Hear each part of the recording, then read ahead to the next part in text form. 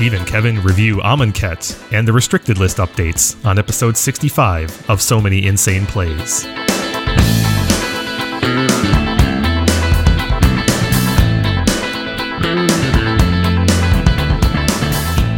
Welcome to episode 65 of So Many Insane Plays, our Amonkhet vintage set review and examination of the restriction of Gush and Gitaxian probe.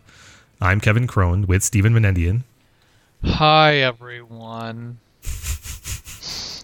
If you have any comments or questions, you can tweet us at Many Insane Plays, email us at So Many Insane Plays podcast at gmail.com, or leave feedback on Eternal Central, MTGcast, or themanadrain.com.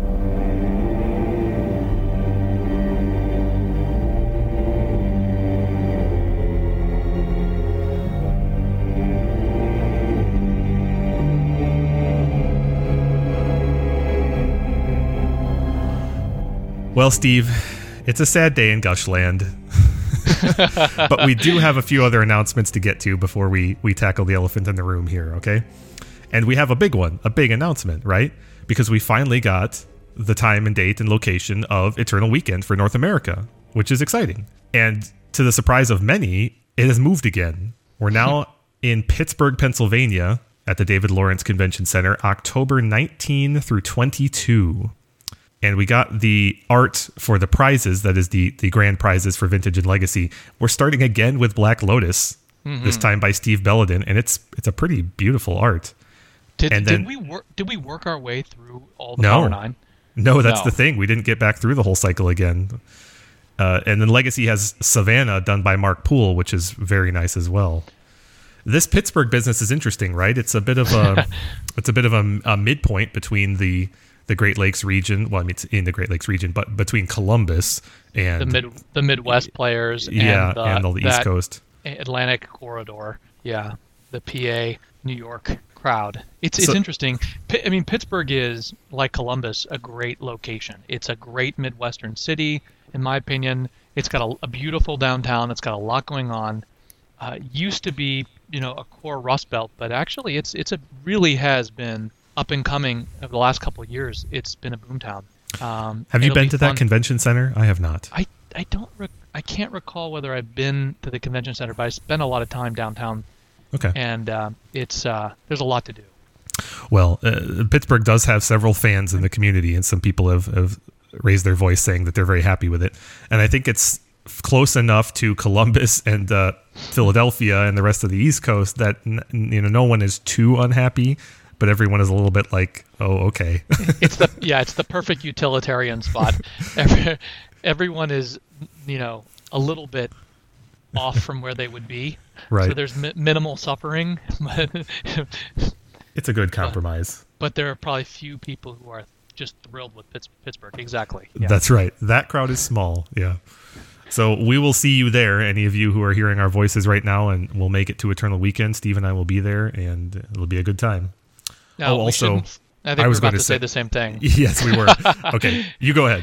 Well, Eternal Central is announced that they will be scheduling and holding yet another old school event. The details are yet to come, but I think they have established that they will be holding it that Thursday. We don't know as of yet when the Vintage Championship will be, because last year, you may recall, Vintage Championship was held on Friday, and top 8 of both the Vintage and Legacy Championships were held on Sunday. That schedule made it a little more difficult for the old school crowd, because it means that you had to choose between playing old school, which is awesome, or the Vintage prelims, which are also fun, but, have different kind of value. Yeah, exactly. Well, and I know that many of the old school players who have participated in Eternal Central's recent events were contacted by Jaco asking for feedback about the nature of the event, the location, the timing, all that stuff. So he's taking community input, and he's taking it very seriously. That will influence his decision and selection for location and such. As I recall, there were a few critics following last year's events saying that it's interesting. It wasn't actually, as I recall, it wasn't actually criticisms from the old school players. It was actually criticisms from the vintage players who felt like the old school event drained the prelims of some of the competition and fun. That's funny. Well, there's no denying that there was overlap there, and some people made sacrifices I for one, would have played in a trial if it wasn't for the old school, but I decided to try it out, and it had a good time. But so I'll be considering the same thing again this year. Steve, what do you think? I mean, if it was the same as 2016, would you play in the old school again as opposed to a trial? Oh, yeah. I mean, old school is a unique experience, and to get it, as long as it's constructed the same way, that has the feel and flavor of the way Eternal Central sets it up is undeniably attractive. It's just it's a singular experience, and even though the banned and restricted list is not exactly what I would choose, it's still really fun. Yeah, I had a great time as well. I'll be seriously considering a trial if there's conflict again, but I still agree with you. It was a good time. So you would not consider old school again, or? No, I would consider. My point is I'm not 100% either way. I'm considering it pending the rest of the scheduling and such. So what other announcements do you have, Steve? Let's just get to the big one. All right, fair enough.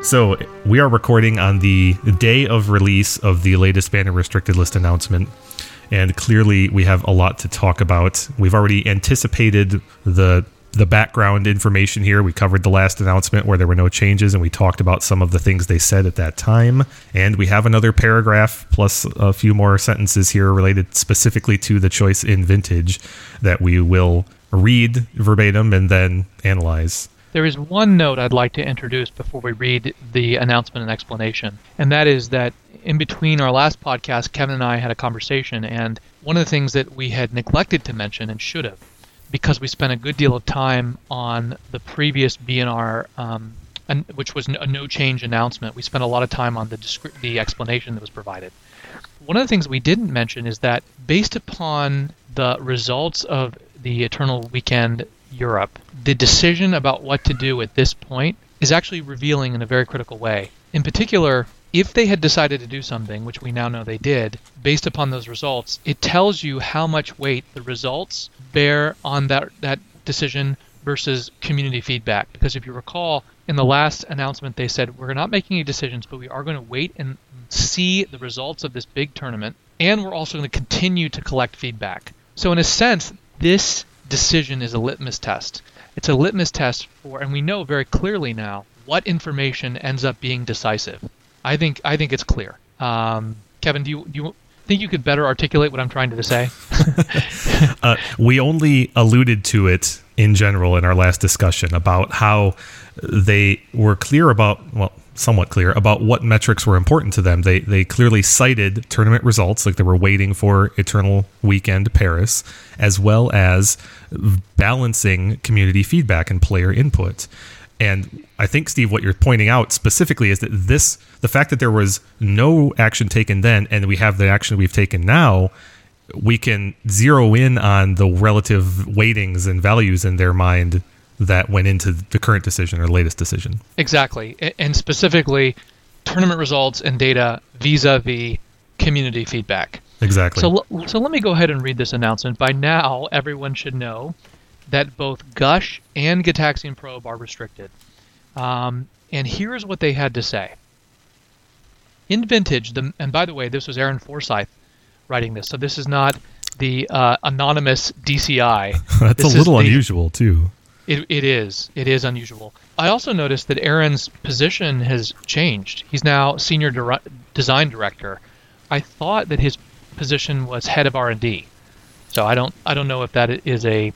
Yeah. Anyway, I don't know the significance of that, but I hadn't noticed that, and neither do I. Anyway, so here's what he said.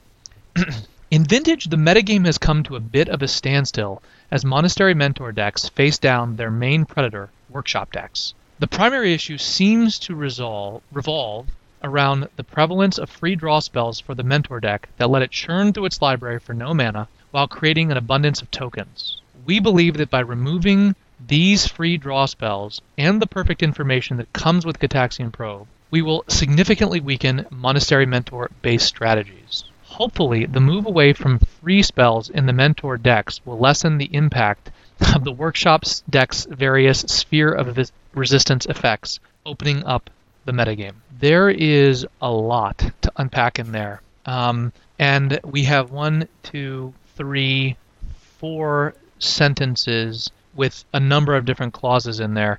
Let's just start at a high-level reading. Kevin, without parsing it, what seems to be the main driver here? The paragraph itself is bookended by comments about the metagame. Yeah. The word stand still stands out, and not in a punny capital standstill way, and ends with opening up the metagame. Yeah. I think the bookending of those two phrases / words is key to understanding what they're getting at, but unfortunately everything in between them kind of muddies the water.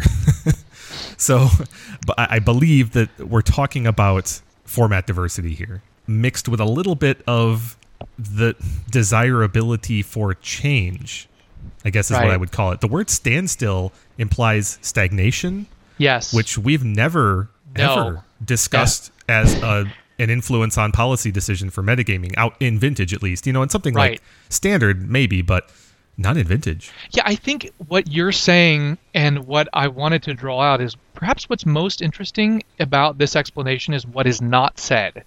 That is... Right, which is everything they had positioned themselves as being important to them last announcement. Right.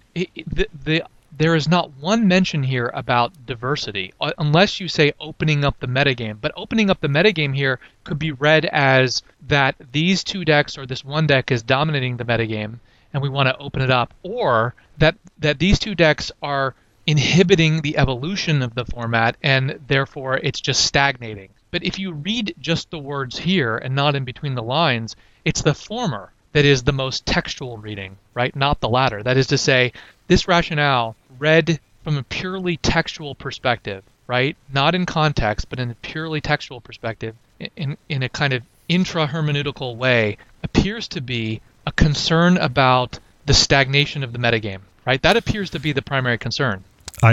I think I agree with you, but I would like to reframe the question to see if it helps you summarize. And that is, maybe I'm skipping to the end here, so forgive me, but what do you think is the measure of success with this action? What do you mean by success? You mean like I mean from Foresight's point of view, what do you think will be a successful result of these restrictions? I think you are leaping ahead. Here's the issue. I think I am, but I still think it's instructive. Well, in our last podcast, I spent a lot of time talking about how you define the goal that you're trying to achieve, and then how you pursue a policy that is really tailored to that goal. And before our last podcast, I heard two concerns that were, let's say, really well aired in the Vintage community with respect to Gush and company. The first was the dominance of the Gush Mentor deck. The other concern is that Gush decks, as a category of blue decks, or subset of blue decks, oppressed and therefore repressed or suppressed other blue decks. So the rationale or the goal there is that if you restrict Gush, you'll free up other blue decks to flourish in that part of the metagame. But those are two very different goals. And I think what's challenging here is that there may be consensus that something has to happen. I want to point to that in a second. From my perspective, this is not a totally unreasonable decision, and I'll explain why. There may be consensus that there's a problem or something has to happen among a majority of the Vintage player base. Now, you and I might disagree whether the data supports that or not, and we can parse the data in various ways.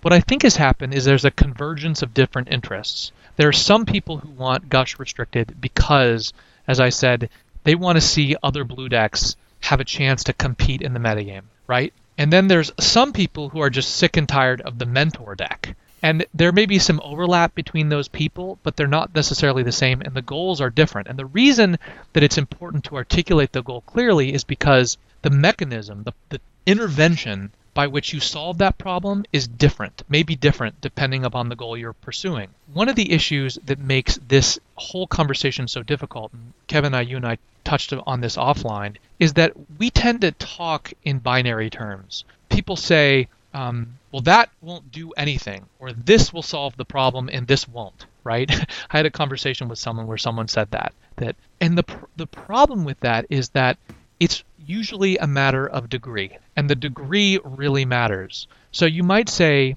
if a particular deck is at a certain level, let's say 22%, which is roughly where Gush Mentor is, 22% of the metagame, a certain restriction might actually neuter it entirely, like wipe it out of the metagame.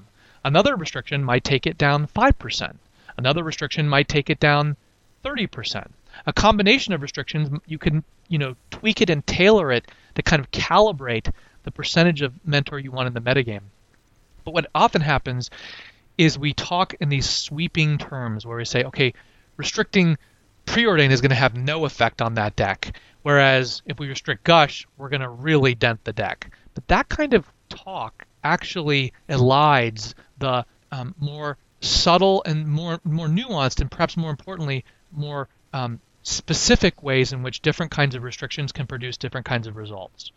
What I think is going on here is there's a convergence of interest. I do think there's another issue. And since our last podcast, there are two other articulations I want to just bring to our audience of goals that you could use the banned and restricted list to achieve. One is one that Titus Chalk described, which is a kind of a polarization argument, which is that together, although Gush is not a dominant deck in the sense of, look, we talked about the Bizarre Moxen results. The mentor decks were 20%, and we did a kind of back of the envelope calculation of how many percentage of Gush decks in that environment. I think we said it was about 23%, Kevin, maybe a little more. Yeah, about that. That's not a dominant deck. 20% is far from dominant. Workshops are usually almost, with the exception of the Eldrazi period, workshops are always about that amount in in recent years in Vintage, and no one would say we should restrict Mishra's Workshop. Well, there have been a lot of workshop restrictions. Being 20% of the metagame is, I think, in very few people's minds, a threshold for restriction.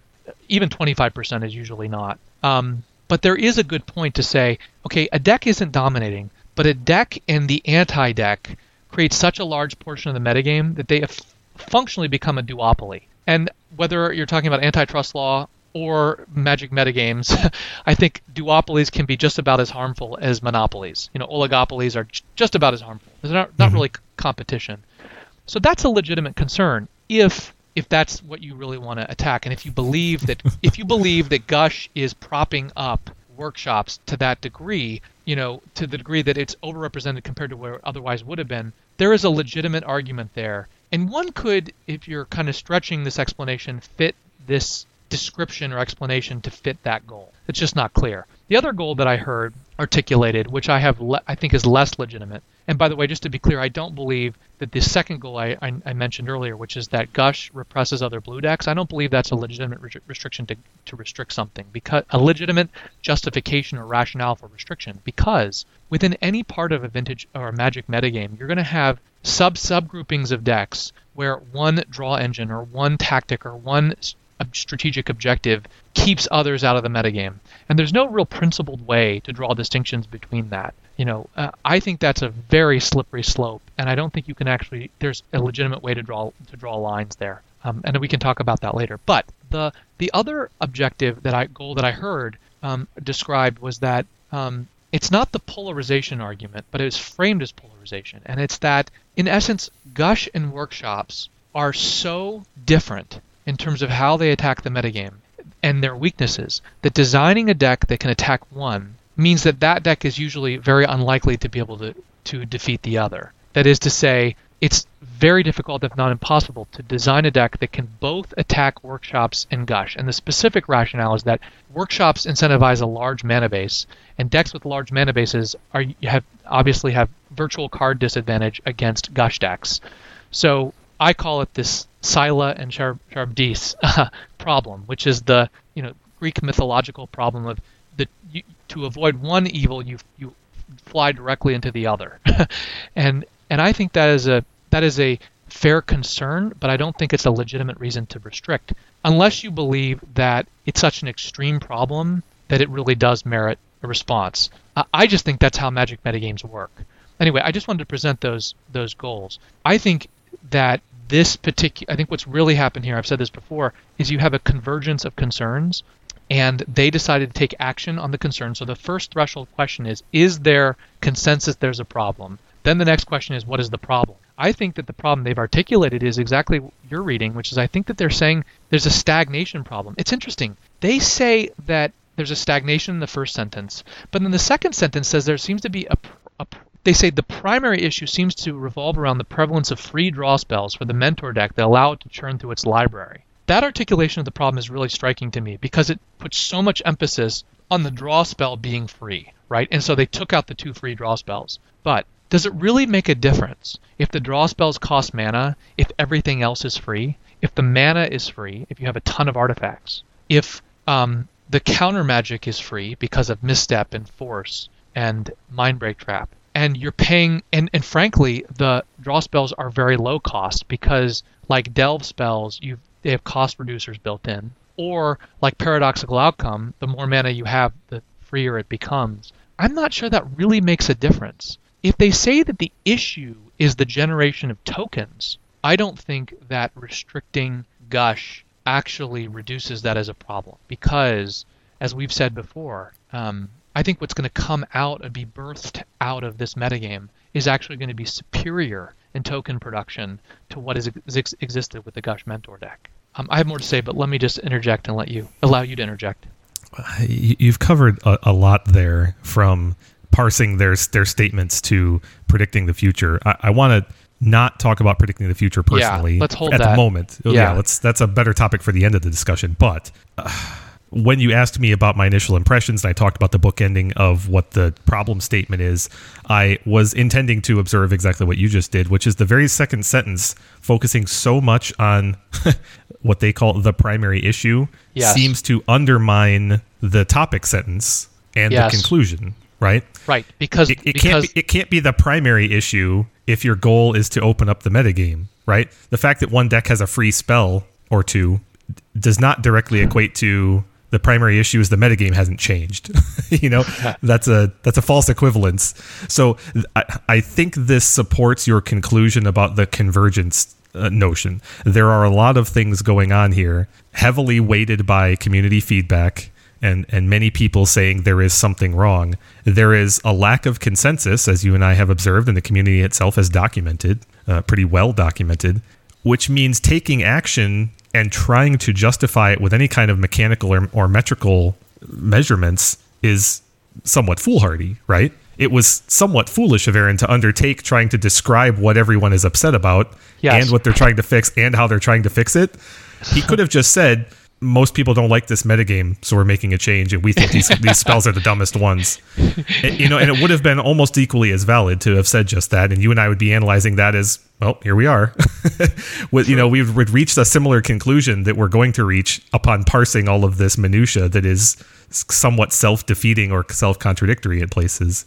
So I don't know. I'll turn it back to you, but this whole thing is very, very hard to parse because I find it very self-contradicting. Well, I think part of the confusion, as I said before, is that the complexity of this decision is that everyone looks at it and they're looking at it kind of reading in their understanding of the issue, because this description is both brief and also ambiguous and also unclear. And not ambiguous, unclear mean the same thing, but it's read in its totality. There are, I think, multiple readings, right? Each sentence has its own kind of meaning, but in its totality, it becomes ambiguous. And so if I am upset with Gush because I want to play mana drain decks, and I'm sick and tired of Gush dominating blue decks, I read this, and I'm happy, and it seems to mesh with my worldview. If I am upset with the Gush Mentor deck, I can read this, and it meshes with my worldview. If, on the other hand, I'm upset with the vintage metagame, not because I have a problem with Gush Mentor per se, or even workshops per se, but because I'm sick and tired of being bored with the current metagame, I can read this and it meshes with my worldview, right? So I think there's an issue here, which is that you have a convergence of different people having different concerns, all having, and really they're trying to speak to all these concerns with almost double talk. On the one hand, it's like we're talking about stagnation. On the other hand, we're talking about reducing the prevalence of Mentor, which would suggest a dominance argument. And then on the third hand, if you had one, they're talking about reducing the prevalence of workshops, which seems to be a nod towards people who are in the fourth sentence who are concerned about the prevalence of workshops, right? So it's like trying to please everyone, maybe pleasing most people, but in a way that's really unclear about the core underlying concern. They never come out and say the Monastery Mentor deck is overperforming in the Vintage metagame, and which I think actually, even though the most recent data doesn't really support a dominance theory, you could phrase it this way. You could say Monastery Mentor's longevity and consistently high performance in Vintage tournaments, even though it's not winning tournaments or even putting in the top 4, it's consistently performing well, combined with its effect in terms of propping up the workshop decks, which are performing just as well, if not better, essentially reduces the diversity in the metagame, and you have a kind of oligopoly in the format. And we believe this restriction will reduce the prevalence of a very prominent, if not dominant deck, and its primary predator. But that's not what they said. Instead, and I think the problem is because of the tailoring issue, the decision they made to restrict Gush and Probe doesn't really make sense from the perspective of if the problem is a stagnation or Gush and Workshops battling. I'm not sure that the restriction they made is the most tailored restriction. I think I'm not sure it's really defensible. And I think the greatest weakness in this explanation is not even in the second sentence, it's the strangest one, but it's the belief articulated in the third sentence. That he says, we believe by removing these free draw spells, we will significantly weaken Monastery Mentor-based strategies. That is a bold... Kevin, I can see you're squinting and you're almost wincing, I would say. That's a bold prediction. And they also say... It's a bold prediction that's immediately undermined by the next sentence. Which is that by moving away from this, it will lessen the impact of workshops. And what you're specifically saying is that you think that these are... and Kai Buddha actually pointed this out. And I'll read his tweet in a bit. But what you're essentially saying is you're taking out the 2 cards that Workshop is functionally strongest against. Right? That's what you're saying. Yes, but that's what they're saying as well in the penultimate sentence. The move away from these free spells will lessen the impact of Workshop's various sphere resistance effects. They're pointing out that. You're saying that that's a contradictory logic. Because on the one hand, you're saying that the 2 cards that when built around a Mentor deck are really weakest against Workshops are the free draw spells, because Probe and Gush are the hardest to play in a sense, and because spheres make them cost mana, and therefore you're saying we want to reduce the presence of Workshops. Is that what you're saying? Yeah, by taking out the cards they're strongest against. Is that what you're saying? What I'm pointing out is the contradictory goals and predictions flatly stated by these 2 sentences. We believe ... weaken Monastery Mentor-based strategies. The next sentence. Hopefully ... lessen the impact of Workshop spheres. So right. Which is it? Are you making Mentor worse or are you making it better? That's the problem with this whole description, is they're all over the road. They're just trying to... I don't even know why the second to last sentence is in here. So you've been setting up how the problem is the primary issue ... free draw spells. We believe ...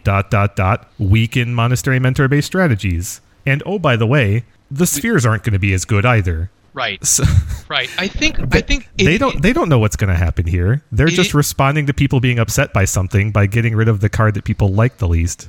It does appear to have a contradictory logic to say on the one hand we're hoping to reduce Mentor, but then we also are hoping to reduce shops. So it raises the question, well, what's replacing them, right? I mean, that on the surface, it just doesn't make sense. I think the most generous reading of what they're saying is that we hope that we believe, in terms of the theory they have, the model of the metagame, is they think that Gush is propping up shops. The Gush Mentor is propping up shops. And so if you do something about the Gush decks by taking out Gush, you will simultaneously reduce the presence of shops in the metagame. But the critical logical flaw is that replaced with what? It's just as likely that if you reduce the presence of shops, that space will be filled by new Mentor decks, right? I think, owing back to my initial comment about the success measure for this, I think one possible reading of this is they want to turn the duopoly that you described into a 3-deck metagame. They want to take 5% from Mentor and 5% from shops and move it into drain decks. And then have like a 15-15-15 kind of metagame that hopefully people will like more. Yeah, that when they say they believe it, and look, I believe that this was probably a tough decision for DCI. And there's a lot of people in there who vote on this, and I suspect that this was not a unanimous decision. There may have been unanimity on the need to do something, but probably lack of consensus on what to do. And you're nodding. So. Mirroring the community, of course. Yes, mirroring the community. So let's just. I want to add something. Greg Fenton on Facebook pointed out something which I found very humorous. So the topic sentence is, "We have restricted Gush and Gitaxian Probe." You do a word count on the paragraph here for the word probe, and you get 1. For the word Gush, you get 0. For the word Mentor, you get 4. And Greg's point, are we sure we restricted the right card? Yes. I mean, look. Obviously, they don't want the Mentor deck to disappear. That's their rationale, I think. Well, or maybe they didn't. Maybe they just thought that. Maybe honestly, the question of whether to restrict Mentor was not seriously discussed by the DCI. Maybe it didn't get much of a hearing. Maybe it really wasn't presented as an option or whatever. I find that hard to believe in the context of how much importance they placed on community feedback. There's no way they listened to the community and didn't hear someone, aka dozens of people, saying you should probably restrict Mentor. I disagree. I think that. So we both agree that the community feedback is what probably drove this decision. I think to a large degree. Yeah, I think well, we said this was a litmus test. I think you agree with that. This decision was a litmus test for whether your decision is being driven by data or whether it's really driven by community feedback. And let's just get it out of the way now. Aaron Forsyth later on said on Twitter today, the catalyst for ban and restricted changes to any format is player feedback. Parenthetically, then we go to data, design, theory, and testing. So thank you all for feedback. I think what made me believe that this was going to happen, I posted on Twitter, I thought Gush was going to get it. What made me believe this was going to happen is when a set critical mass of voices, particularly on the VSL, at the end of the season, started lining up in behalf of Gush. I think in particular, it wasn't just Rick Shea, but it was when Randy said it and then Eric said it. I think that, and on the VSL, there was no discussion about Mentor instead of Gush, really. At least none that I recall. It was almost entirely framed as to whether Gush should get restricted or not. And so that is certainly a reasonable position. It's also really frustrating because there's no way that 3 to 4 people on the VSL should have that much weight in this policy. I think that there were a lot of people who were upset with the situation, right? And it wasn't until I think too late in the game that probably the emphasis shifted to Mentor. So let's do something real quick. Let's talk about the prediction, then let's talk about the last major poll, and then I want to talk about the Waterbury results, and we can do some other discussion around this, Kevin. But let's first, and we'll get to Probe too. So what do you think happens now? I think we lose a single-digit amount of Mentor decks. I think we lose almost all of the Young Pyromancer decks. They're gone. Because Probe is more important to that archetype, and I think Gush is slightly more important to that archetype too. And many of them were Grixis, banking on the interaction of Probe and Therapy, which means the Therapy engine goes. So I just think Young Pyromancer is out, lost, thrown out with the bathwater here. So I think we lose that 5 or 7% of Gush decks, and then we lose another 3 to 5% of Mentor decks as they find different tools and different builds. I think there's an uptick in paradoxical outcome. So I think the overall Gush percentage does drop by 5 to 7%, but the overall Mentor percentage... the decks that would have used Gush. Gush is gone. Yes. Yeah. Well, okay, yeah. The former Gush decks, which are still going to look largely the same, so I'm still calling them the Gush decks, but... those would-be Gush decks are going to lose overall percentage, but the portion of Mentor in the metagame is actually going to be about the same as people migrate away from Pyromancer. Some people would just move to Mentors, or more people will adopt Paradoxical Outcome or Thirst or other draw engines. Because this restriction doesn't change the fact that Mentor is still the best win condition. Exactly. I think...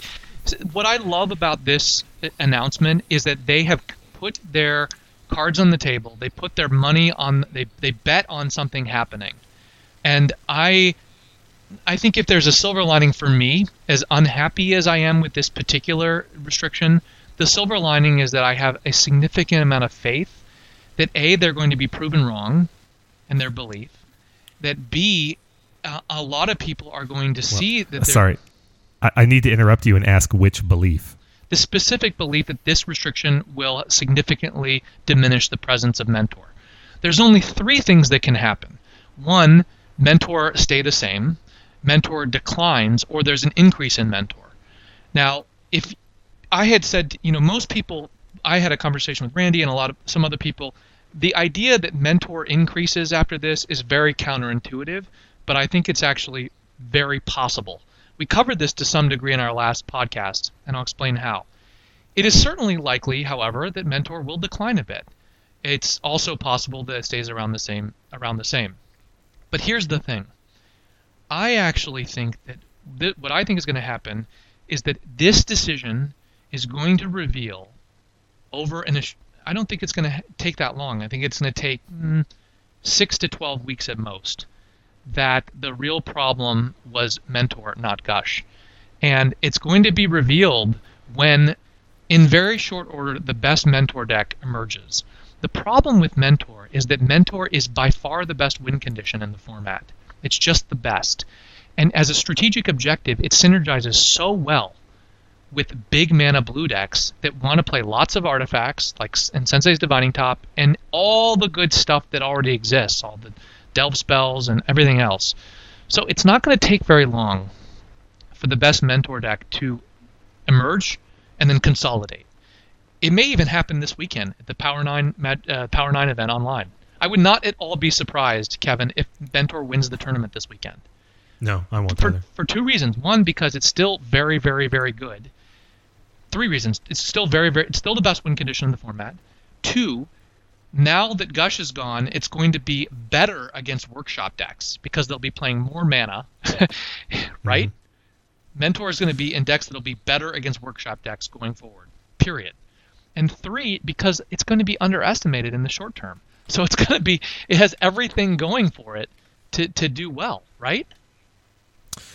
Yeah, I think basically I agree with you. I won't be surprised if Mentor is half the top 8 and wins the Power 9. Yeah. And I think that people who are hoping that Mentor was you described a number of different types of positions a couple of minutes back.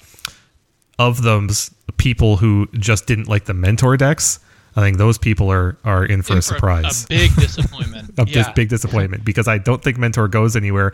And I would put I don't know how to phrase this statement, but I would say there's even odds in terms of Mentor, the number of Monastery Mentors appearing in Vintage Top 8s going down as there is going up, right? I think the median impact of the number of Monastery Mentors in Vintage is actually flat. Maybe even if that's the case, it flatly contradicts their prediction and undermines the rationale, because they say we believe it significantly declines, right? That's what they said. Well, so significantly weaken Monastery Mentor-based strategies, yes. I think I'm with you. I have a high degree of confidence. I wouldn't say, you can't say 100%. I have a high degree of confidence that goal will not be met. Yes, and if that's true, then where the Vintage metagame is going to end up is it's going to end up in a place where Mentor continues to be a problem. The people who wanted to see an evolution in the metagame are going to be disappointed. The people who are concerned about the Gush Mentor deck are going to be disappointed. And the people who wanted to see mana drain decks open up are going to be disappointed. All 3 groups of people are going to be disappointed. Except people who just didn't want to see Gush put on the stack as much. Those people are still going to be reasonably happy. That's true. That's true. So if your motivation here was I simply don't want as much Gush in Vintage, you got it. There it is. There you go. Same for Gitaxian Probe. But I don't think it's people who just objected to Gush as a card. People objected to Gush for a reason. They objected to Gush because most of the people who just hated Gush, they were either just sick of Gush because it had been around for a long time, or they just wanted to see other blue draw. They wanted to play other blue decks. right? That's not an unreasonable reason for a person to want something to be restricted. I think it's an unreasonable reason for the DCI to restrict, but I think that's not an unreasonable thing for an average a random player to want. I think those people are going to be disappointed because we're not going to see thirst decks coming. I don't think we're going to see mana drain decks coming out of the woodwork. I don't even think we're going to see thirst decks coming out of the woodwork. Really. I think those decks are not coming back in this as long as Monastery Mentors are around. So let me point something out now. We're both on the same page. Well, actually, one other thing. So in terms of the specific breakdown of the metagame, here's how Mentor decks might actually increase. So let's assume that the Gush decks are virtually wiped out, and that as a result, the space that Gush occupies is now overtaken by other blue decks or restricted list blue decks. Let's further assume that Workshop and Eldrazi decks decline, let's say, from a total of the metagame of like 30% to something like 17, 18, 20%, right? The space that's left that opens can be taken up by more blue decks. So in essence, Workshops put a kind of ceiling on the presence of Gush decks in the metagame in a sense. So in some ways, blue decks can become larger. I think Andy Probasco actually articulated this probably one of the best ways. He posted on a couple weeks ago, he posted this. He thinks that restriction of Gush would take us from a metagame that looks like this. 30% Mentor, 30% Shop, 10% Eldrazi, 10% Control, 10% Oath, 10% Dredge. Now his numbers may be off, but just listen to the gist.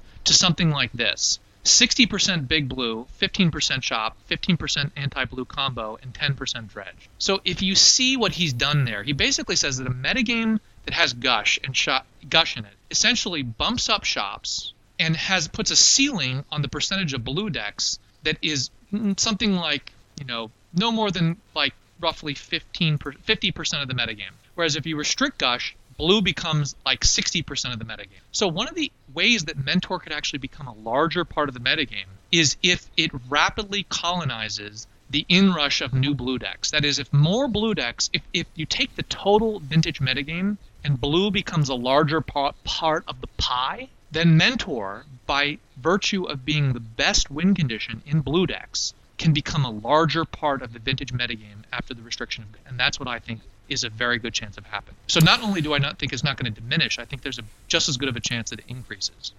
And ironically, because their description here is so all over the place, that does potentially satisfy one of the stated goals or expectations, which is this very last phrase. Which is this very last phrase of opening up the metagame. There's one potential reading where if there are suddenly 4 different Mentor decks instead of 2 or 3, there's one reading of that says, oh, well, that was kind of a success, right? Now there's a Mentor deck with Drains, and now there's a Mentor deck with Discard, and 4 or 5 different archetypes instead of the 2/3 we have now. That's true, but I think people will find that to be quite illusory. If the right, win that wouldn't be very satisfying for most. If the win condition is Mentor and it plays out the same way by generating a ton of tokens, and in fact, one of the things I've been saying is that Gush actually may have cabined Mentor. I feel the reason I'm so calm about this is because I feel that everything I predicted is going to be validated. I think that you're going to see faster Mentors. That is, you're going to see in big blue decks, Mentors are going to come out more quickly than they did in Gush decks. Gush deck is fundamentally slow. Gush kicks in on turn 3 at the earliest. And these Mentors are going to come down faster. They're going to generate Monk tokens faster. And they're going to be more aggressive and brutal. I think we've already predicted all this in previous podcasts, but I don't think there are going to be 4 Mentor decks. I think there's going to be 2, and the best one is going to be determined very quickly. I think the one Mentor deck is going to be you just take all the restricted blue draw spells like Gush and the Delve spells, and you put them all in one deck with cards like Jace, Vryn's Prodigy, and so on. And the other is just going to be one that uses whatever the other best draw engine is, probably Paradoxical Outcome, combined with all those cards as well. And I think it's going to be very fast. And I think it's going to emerge quickly, and it's going to consolidate fast, because Magic Online just has that effect. So, yeah, and I'd just like to make a brief reference to the fact that you and I played Mentor this past Vintage Champs. Yes, Paradoxical. And our list had 0 Gush in it. Yes. And there's a reason for that. It's because you and I identified exactly what you're talking about. Mentor is the in best. In a room full of Mentor, you want to Mentor bigger and faster and harder than your opponents do. Harder than you want you want to mentor. I mean, the Gush decks really don't mentor that hard. I mean, really, they don't. Like, I look at a mentor board, a Gush mentor board, and it might have like at most like 10 tokens. When we play mentor, we have like 20 tokens and like 20 prowess.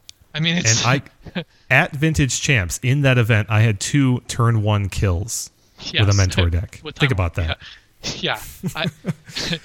That's something that Gush does not facilitate. Not at all. I think so. People who are so what this is all coming around to is that the people who are unhappy about mentor specifically and its presence in the metagame don't get your hopes up in terms of the outcome here. I would say we said this in the last podcast too. But if you look at the 8th place deck from Eternal Weekend Europe, it was a mentor deck that had 1 Gush in it and basically was already top 8'd. So I mean, like, what does that even do? I would encourage people, for a little bit of historical perspective, to take an interesting exercise. Go back and look at the top 8 from 2014, the year that Mark Taco won with Oath, but defeating Delver in the finals. That top 8 had Delver decks piloted by Ryan Glacken and, I'm looking through the list now, Christian Griffin, as well as Dario Moreno, who got second, and Ryan Eberhardt. 4 different Delver decks in that top 8. Now, that was an unrestricted Treasure Cruise at that time. Treasure Cruise was in all of them. Take a look at those lists and take a look at the total count of these 4 cards. Preordain, Gitaxian Probe, Treasure Cruise, and Gush.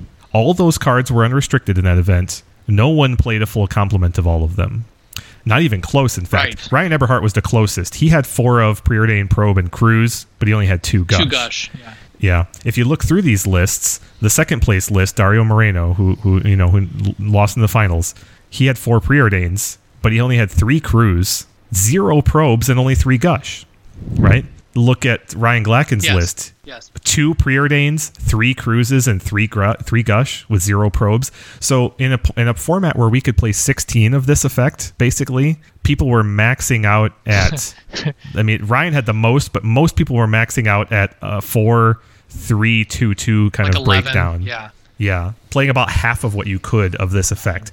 And I'm not saying that we're going to return to these decks because Young Pyromancer has issues, of course. But my point is simply that we have learned a lot from these times. Mentor has changed a lot in terms of the value of card draw and cantrips, and there's just so much material, even with a restricted Gush and Preordain, that you can't keep the strategy down. I think that if they had just hit Mentor, the Pyromancer is such a weak substitute, especially in a Ballista metagame, that Mentor would not have been nearly as prevalent. So here's what Kai Buddha said in response to Randy congratulating the DCI. He says, "What is this supposed to accomplish?" And Kai says, the problem with this is that the restricted cards are great against other Mentor blue decks.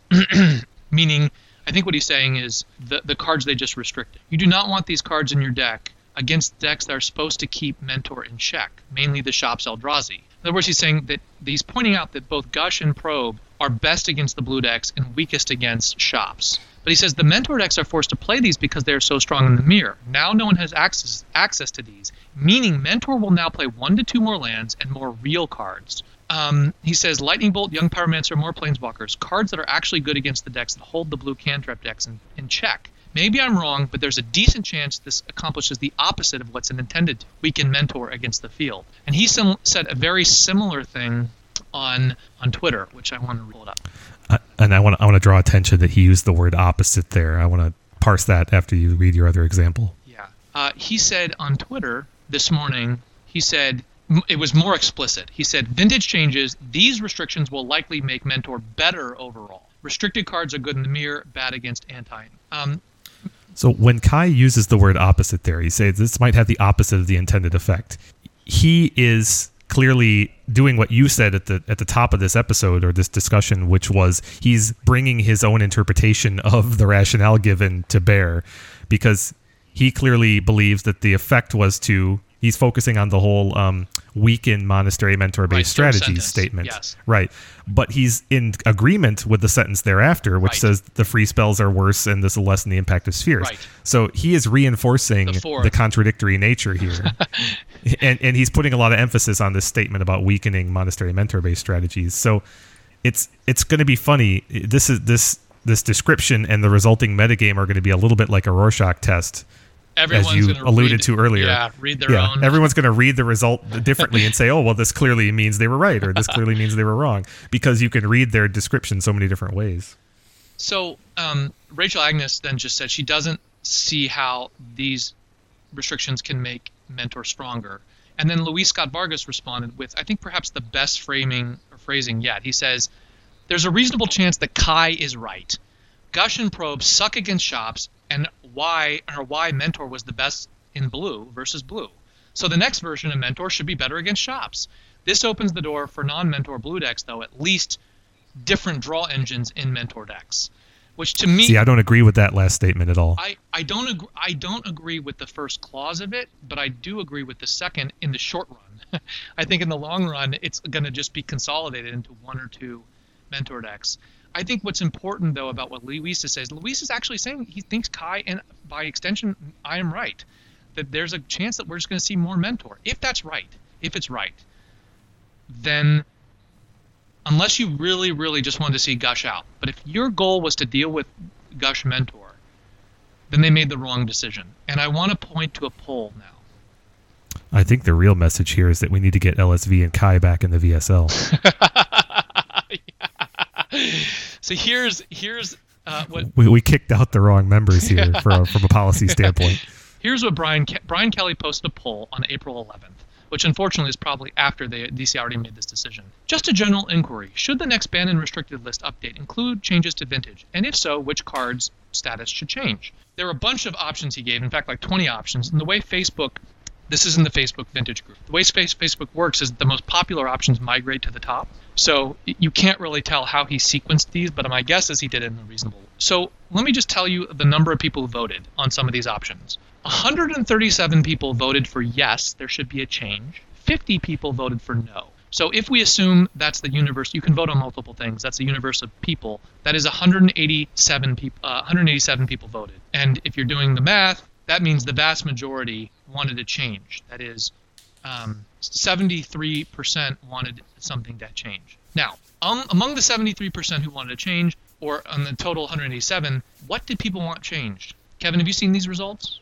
I have, but I don't have the numbers in front of me, yes. So here's the thing. Here's the interesting thing. 114 people voted for Monastery Mentor. That is, if you do the math, 114 out of 187 is 61%. Well, it's a huge portion of the people who thought something should be done, too. Right, exactly. It's an even larger portion of that. But 61% of the overall people. Guess what percentage of people thought Gush should be restricted? Half. Way lower.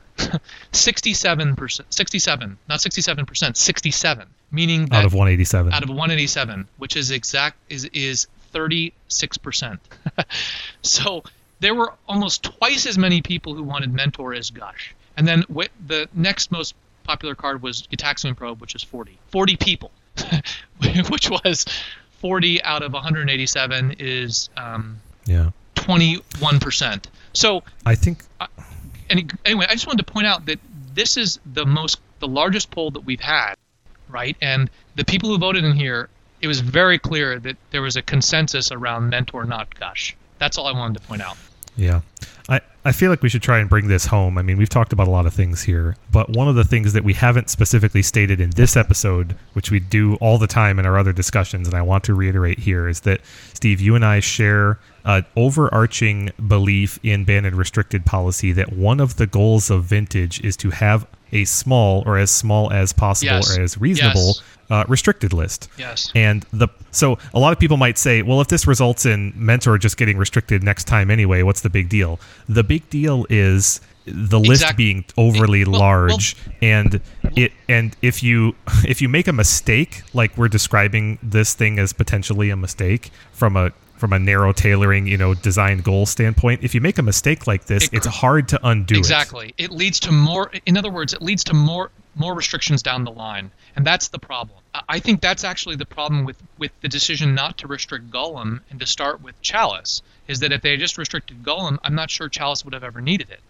There are three very minor sub-issues I just want to hit in quick succession. That you just hit the next one, which is that we are now set firmly on a trajectory where we're going to have more restrictions. It's very difficult to imagine that 6 to 9 months from now, people are going to be happy with the mentor-dominated vintage format. Mentor is going to be restricted. It's just a matter of time. Then the question is, what's next? Like, how does restricting Gush put us on a path? Is it going to be paradoxical outcome down the road, other cards? That's one point.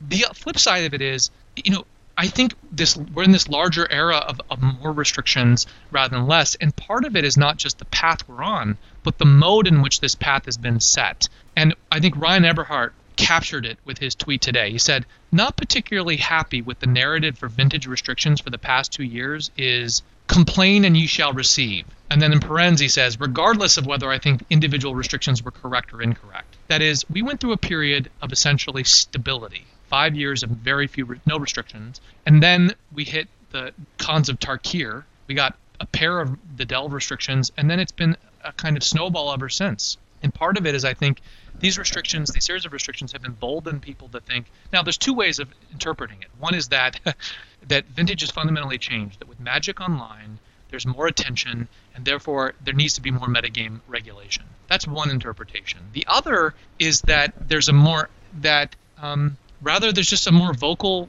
contingent that's really lobbying more strongly for change, and I think that's where we are. I think it's probably a combination of both, but I don't think there's anything that's fundamentally changed in vis-a-vis ban and restricted list policy. That is, what I would say is that if Magic Online had existed in the 5 years, where there were 4.5 years, there was no restrictions, I think it's very possible there would have been no restrictions during that period either. That is to say, in terms of the data, I don't think there would have been a tremendous metagame difference that would have driven the data that would support restrictions. I think it's hard to say. I think you might be right, but I would also like to draw attention to the Trinisphere restriction, which smacks of this same kind of community feedback driving policy. Because as you and I have alluded to a number of times before, Trinisphere didn't have the numbers to support its, just at face value, didn't have the numbers to support restriction at the time. But it wasn't a numbers-based restriction. It was anyway. I think what is clear is that they are now looking for a consensus in the community. There's a problem. The question and where they're getting tripped up is what to do about that problem. And I think that's the issue. Is that if they make the wrong decision based upon what vocal people want, then you end up with more restrictions in the long run. I would like them to see I would like them to unrestrict some cards now. I think they need to unrestrict cards. We've just gone through a cycle of 2 years of restrictions. There are a number of cards that can potentially come off, like Windfall or Yawgmoth's Bargain. And anyway, I would like them to be a little bit more experimental with that, to send the message that we're not just restricting cards, that we're trying to keep this thing reasonably small, right? But that they've seemed to have lost sight of that. And in addition to that, owing to what I brought up about the size of the list, also the notion that they restricted 2 cards at once smacks of the bulk restriction of years past. Yeah, one thing that I've observed is every single time in vintage history, every single time without exception, I think maybe there's one exception in the entire history of the format, that they've ever restricted more than one card, they've later unrestricted at least one of those cards. Which suggests that when you do 2 restrictions to target the same problem, you have the problem of over-inclusiveness. That is, it's like, you're trying to get rid of a pest. You can set a trap, and you can gas it, and you can poison it. You only need one to kill the pest. You don't need both, and it becomes overkill. And later on, one of those, it can be safe. In this case, it's going to be pretty hard to get Gush unrestricted, but I do think that if Mentor is eventually restricted, there'll be what I'm most concerned about is that when Mentor does get restricted, and I say I told you so, there's going to be some people who say, yeah, but I still don't want Gush unrestricted, even though it should never have been restricted in the first place. But I think that day will come, and then a lot of people will see it. And I also think that when the metagame doesn't open up in the way that people hoped, eventually, and also after some time, after a few years of Gush not existing, there will be a large contingent of people who will someday say, I'd like to play with Gush again, So maybe someday. But I think that part of what we're on now is unfortunately, we're on a little bit of a roller coaster where we're going to see some other things axed. It's just, I think, inevitable. And that's kind of just the moment we're in. Yeah. Well, and we'll be right here with it to cover all of those results. Steve, do we have to keep talking about this, or can we move on? There was only one last thing I wanted to point out, which is we didn't, all right. Which was Cataxian Probe. Just very quickly, we said in one of our podcasts, the reason I wouldn't have restricted Probe is because I like what it does with Cabal Therapy. I like what it does with the DPS decks and stuff like that. I think it would have been better just to restrict one card, and not both. Yeah. Well, one reading of this situation is this causes mentor decks to change a little bit. Shift perhaps is the best way to put it. But this straight up bans Grixis Pyromancer from the format. Yep. All those. Which is one of those things you talked about being having an overly large scope when you do multiple restrictions. Kevin, I don't know if I'm sure you've been seeing this meme going around, but a number of Magic players have been posting their favorite Magic card by year, following this favorite. Did you not see mine? I think I did. Yeah. Okay. You had Chains of Mephistopheles, C 1994, C every subsequent year. And it follows this meme of people putting together their favorite movie lists by year. I posted mine, and I put some real thought into it. And one of the things that I actually ended up putting Cabal Therapy on my list.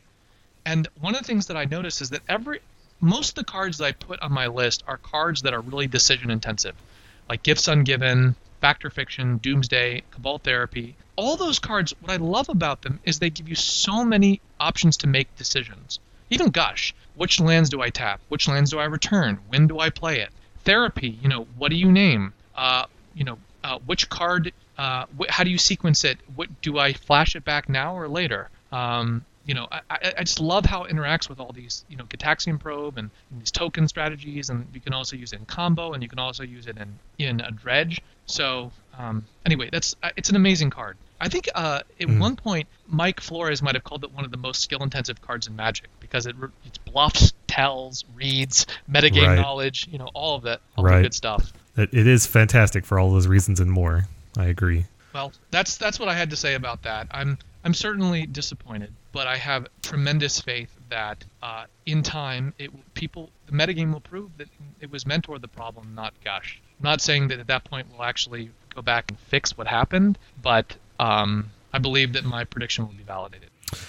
Well, as I said a moment ago, we will be following these results announcement by announcement on this show. So this is not the end of the topic. This is just another signpost along the road. Kevin, when you woke up this morning, how surprised were you with this decision? A little surprised. I did not share your expectation that Gush was going to get the axe, and I especially did not expect to see two cards go at once. So I would say I was pretty surprised. And how do you feel about it? Like, are you sad or disappointed, frustrated? You said frustrated already. I'm disappointed because, well, I don't think it was necessary, but I also don't like the precedent that it sets from a policy standpoint. I feel like we're on weak footing when it comes to justifying this decision, and I feel like it sets us up for a bit of future mistakes, right? Which we're going to talk about. I feel like we're on weak footing here is a simple analogy.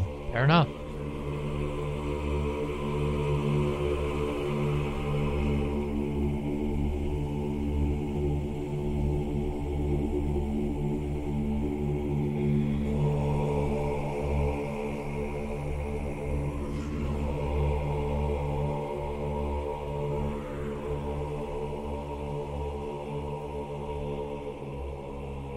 So, Kevin, just as a kind of coda to our banned and restricted list discussion, one of the largest marquee vintage tournaments of the year occurred this past weekend. I would have loved to have gone, but I couldn't make it.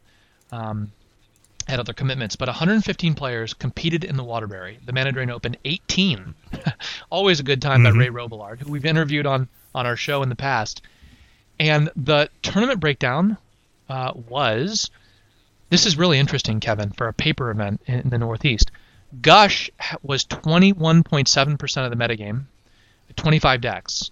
Shops was 27 decks at 23.5% of the metagame. Eldrazi was 6.1% of the metagame.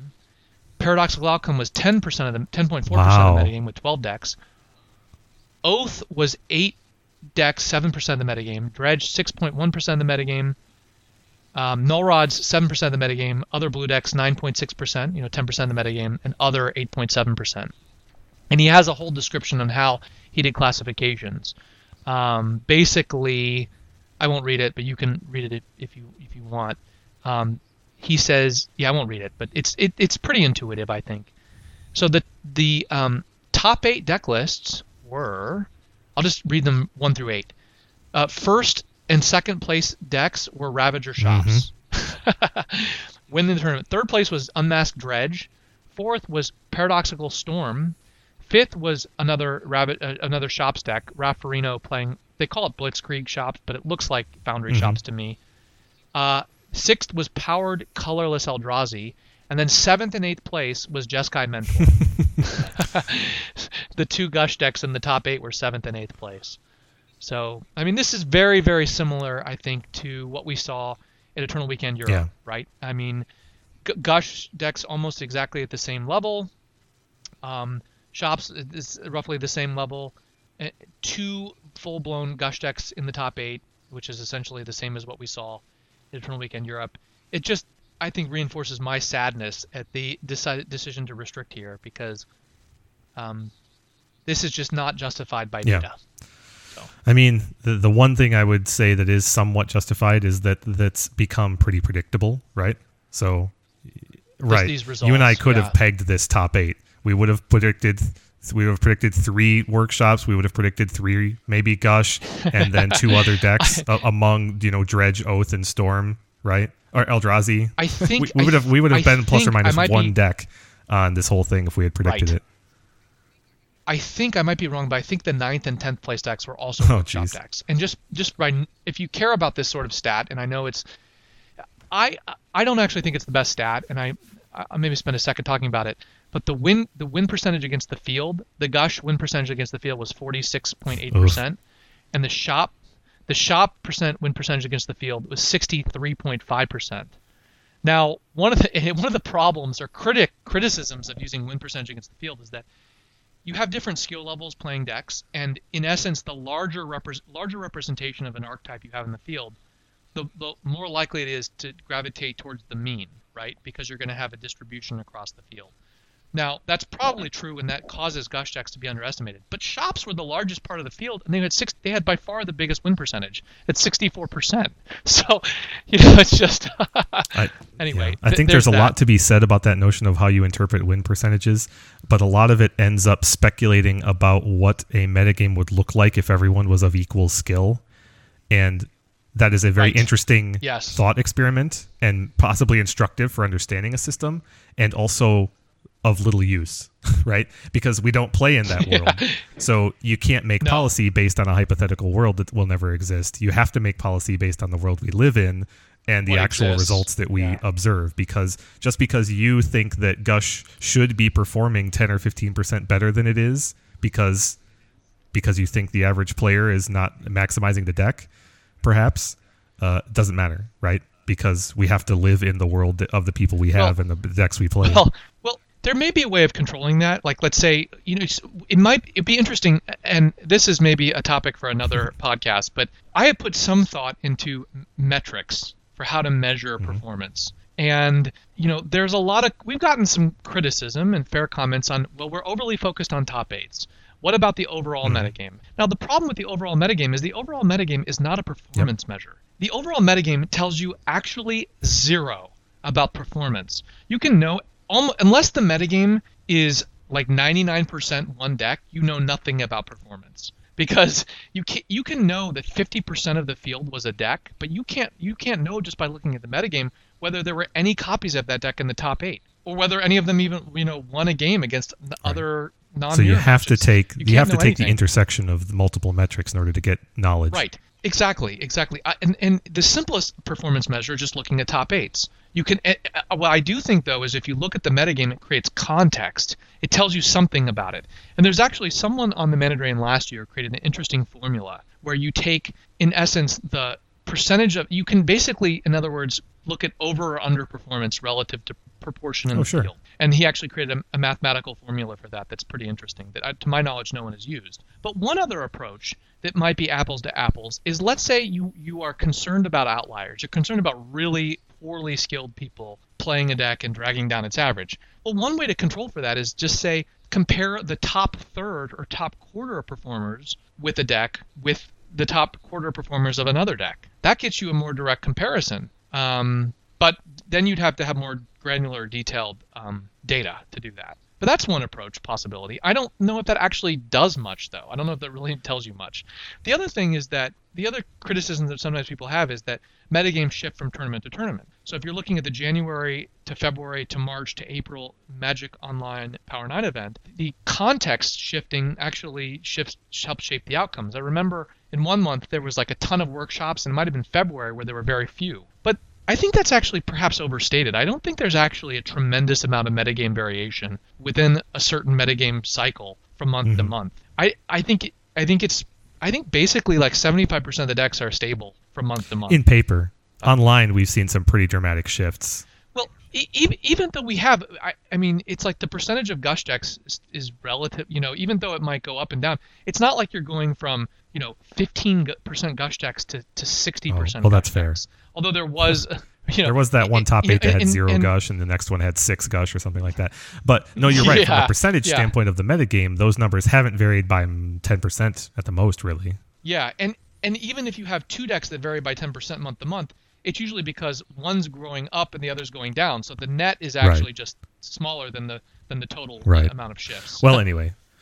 And then the reason I say that is because if you believe that metagames are relatively stable from month to month, then actually knowing the metagame doesn't actually tell you the specific metagame for an event actually loses its contextual value as in terms of determining performance if the comparisons are roughly the same, right? So anyway, that's an argument against really caring too much about the overall metagame. Well, that's another topic that we're going to keep our eyes on because it's a very interesting one, and fortunately, despite all the best efforts of Wizards, our data regarding vintage events does continue to improve over time, I think. It's one of the things we're grateful for. Yep. Well, it wouldn't be a set review without our report card, so let's talk about how we did on Aether Revolt.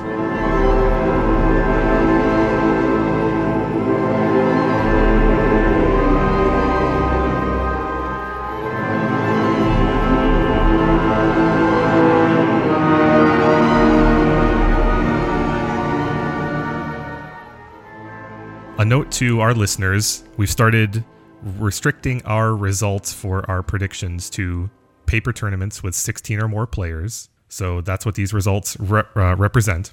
Starting with our preview card, Hope of Girapur, Steve, you predicted 8. I predicted 6. The actual was 0. How is that possible? Sadly. Well, I tried. I brought the card. I brought it as a 3-of to an event and really gave it a go. But unfortunately, about 60% of my opponents had Null Rod / Stony Silence, and the others had DAC, and the card is just really bad in that environment. I wasn't asking why it didn't make top 8.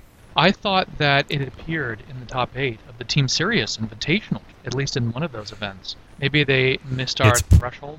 It's possible that event in question missed our threshold that you're thinking of. The event I played it in wouldn't have met the threshold either, actually, now that I think about it. I think that was only a 12 to 14 person event. Interesting. But anyway, I believe that the environment is not right for the Hope, but could be in the future. Disappointment, but noted. Right. One thing the environment is ripe for, and was and continues to be, is Walking Ballista. You predicted, Steve, 25. I predicted 20. The actual was 16. But I would caveat that by saying that's a little bit understated because of our threshold of 16, because there were a number, like maybe 9 other tournaments that had fewer than 16 players where it made top 8, and it is all over the Magic Online results. So the 16 is tempered by our methodology here, but we were both pretty spot on in our prediction here. This is numbers of decks in these top 8s with them. That's correct. If we had added, and I think we had talked about doing this, the Power 9 tournaments online. Yes. Then there would be 4 or 5 more, to my mind, because I specifically remember seeing those in the results as well. Possibly more. Mm-hmm. Regardless, this is clearly a staple of the format of the workshop archetype for the foreseeable future. This includes the Bizarre Moxen European Vintage Champs. Yeah. Yes, it does. Okay. Next is Crack Construct. That's 0s across the board there. Barrel Chief of Compliance, you predicted 0. I thought there might be 1, but there was 0. You were right about that. After that, Tezzeret the Schemer and Inspiring Statuary were 0s across the board. Spire of Industry was an interesting one. You predicted 2. I predicted 1. The actual in paper events was 0, but there have been at least 4 appearances in dailies on Magic Online. So the card is is clearly being experimented with, but it hasn't hit the paper scene with any success yet. I think I would suggest going forward that we modify our methodology to include the Power 9 events, just those monthly Power 9 events. But I'm not saying that this appeared any of those, but it might help. It did not. Okay. It did not. But still, we should consider that, yes. Next is an interesting one, Fatal Push. You predicted 3, I predicted 2. The actual was 4, so very close for you, and right in line basically with what we expected. It goes well in certain bug lists and certain 4 or 5 color control lists, but has not become a staple yet. It could still in the future.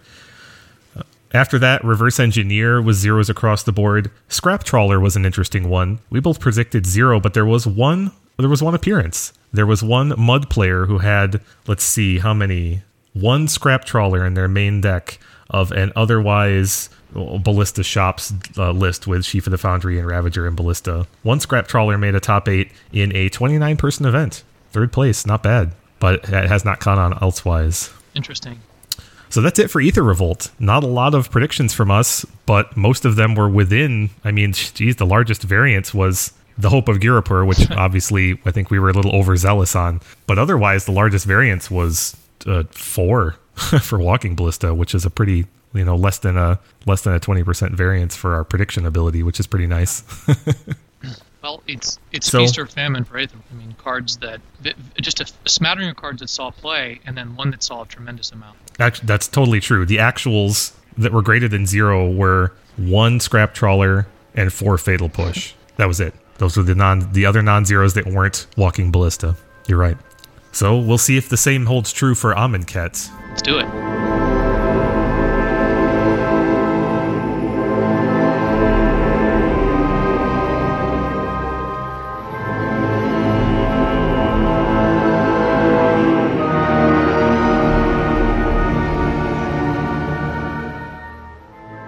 We like to start our set reviews by talking about the mechanics of the set, at least in brief. Sometimes they're more interesting than others. Amonkhet is like every other set of the last, let's say, 20 years, and it brings with us some new mechanics and some returning mechanics. The new mechanics are, let's see, Embalm, which is kind of like flashback for creatures of a sort. You can cast it again, sometimes for a slightly different cost, and it comes back into play as a token of itself. And then if it is removed again, it's exiled, so it's very similar to flashback for creatures, if you think of it that way.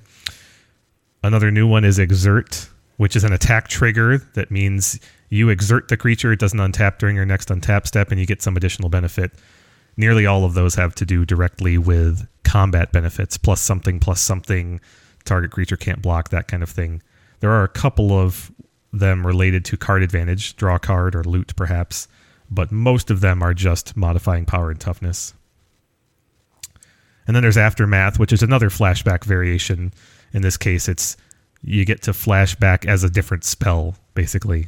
It's like a split card that you can only play the one from the graveyard. It's interesting, but there's not much that's vintage playable because, well, as you'll see, we're going to review one of them.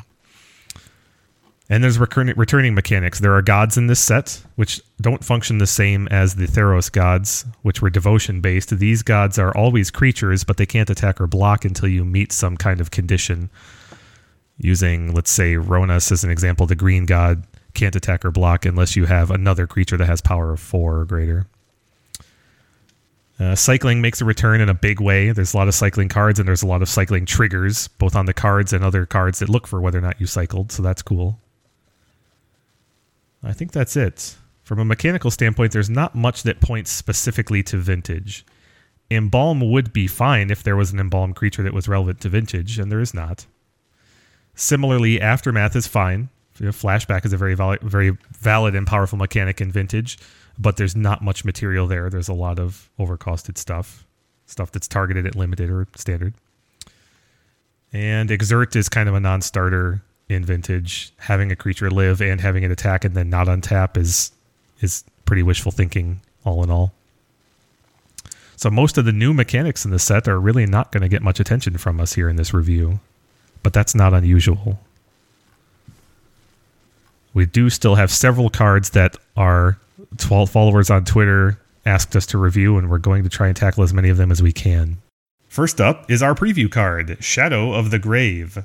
1B, instant. Return to your hand all cards in your graveyard that you cycled or discarded this turn. We have a whole show dedicated to this card, so if you've listened to that show, then we won't belabor the point on most of the issues. However, I would say that we did hold our predictions for how this would appear in the metagame for right now. So here they are. Steve, we talked about how this card could be used to generate advantage, and we think we determined that while there are some good overlaps with looting effects in Vintage, you would have to play a lot of cards that aren't currently played to really generate good value, and we're just not willing to play the street wraiths and similar that it would take. It's a wonderfully designed card. It's a fun card. I would love to be able to play it, but you have to do too many contortions to build a Rube Goldberg deck to include this, and just the current metagame isn't really conducive to it either. But it's a cool card. I'm going to go 0. Yeah, I agree. It's cool, and we'll keep our eye on it in the future, but for right now it's a 0, I think. Next up, Gideon of the Trials. For 1 white, Planeswalker Gideon, starting loyalty of 3, +1 until your next turn. Prevent all damage target permanent would deal. 0 until end of turn. Gideon of the Trials becomes a 4/4 human soldier creature with indestructible. It's also a Planeswalker. Prevent all damage to him. And then the big one, 0. You get an emblem with, as long as you control a Gideon Planeswalker, you can't lose the game and your opponents can't win the game. This card has drawn the attention of everyone with a lot of excitement. Yeah, what's most unique about it is that it really doesn't have an ultimate, right? I mean, right. Loyalty only goes up. This card has a very unique ability. It's kind of a Platinum Angel ability that you can use immediately as soon as you put it into play. The question is, how valuable is that in current Vintage? And I would say in the environments of Go Wide with Mentor, which will still persist, or evasion in other ways with Walking Ballista and all that kind of thing, Hangerback, Ravager, I think this card is very vulnerable. You could imagine a metagame where what it has going for it is it's a Planeswalker, which is in theory hard to remove. There's no spell that really directly removes a Planeswalker in Vintage. There's Lightning Bolt, which gets close, Shattering Sudden Shock, which doesn't get close. There's really a Chain of Vapor to bounce it. Abrupt Decay. Abrupt Decay. There you go. That's the best one. That's the best removal spell for this. But the question I would have is, how easy is it to remove this? If you just land this, activate it, how easy is it to protect this? And unfortunately, I think it's very difficult. I don't think this really gains you much. Unless you can protect this, you really don't get much out of it. And even if you can protect it, you still have to find a way to win, or you have to deck your opponent, which could easily cause to tremendous time wasting. So unless your opponent just scoops. Yeah. So against the dominant strategies, this is just not a reliable effect because it's a Planeswalker and will be inherently disadvantaged against all the creature-based decks, so the dominant decks in the format. You can try and fight those decks with something like Moat to prevent Gideon from being killed, but Workshops already has inherent resiliency to Moat thanks to Ballista and Hangerback and Trike. Yeah. And as you said, if you've got Gideon and a Moat, which of those cards is really winning the game for you, right? It's the Moat. Yes. I would rather have something more proactive and actually finishing the game instead of the Gideon in that scenario. Right. Yeah, Moat is, with this card, is probably pretty close to a lock, especially with its +1 ability. So if your opponent does happen to have a flyer, you can... Yeah, but Workshops are still going to be able to get around it. No question. The they can go wide also that Gideon can't stop. Against the non-creature based strategies in the format, against the Storm decks, this is about as disruptive as a number of other permanents to prevent you from killing with Tendrils. It's Aegis of the Gods is my favorite example. There you go. I was going to say Arcane Laboratory, but yours is a better example. Yeah. It's just another card that they would have to bounce before they kill you. Yeah. And the fact that it costs 1 white makes it inferior to most of the other choices. Yep. It's inferior to Stony Silence at disrupting them. It's inferior to Aegis of the Gods in terms of speed. Yes. Yeah. It's interesting. It's interesting. I think if this card does anything, it underscores how little not being prevented from winning the game actually matters. True. Because everything else happens up to that point. That's where the real, that's part of what makes Mentor insane, right? Is that Mentor doesn't just win a game. It prevents your opponent from winning the game. It creates an unstoppable defense. It's anyway. It's Right. a interim strategic objective, an ultimate strategic objective, and a tactic. This is basically just an ultimate strategic objective, but actually it's not. That's the problem. Is that it's really a tactic, and it's a bad. It's only a tactic. It's right. and it's a bad one at that. Well, I would say bad is probably oversimple. It is very powerful and also very fragile. Interesting. I think I would call it. No, I think I would just call it bad. It's the opposite of a glass cannon. It's like a glass bunker. Yeah, exactly. It is. It's not that it's fragile, because I think it's a somewhat sturdy thing. The problem is that it's so easy to work around. That's the problem. It doesn't. Right. It doesn't prevent you from doing all the things that allow you to eventually get over it and then have overwhelming advantage by the time you.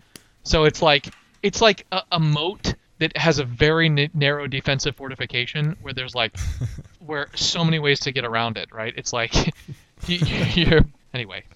It's a glass bunker is probably a good metaphor. I like it.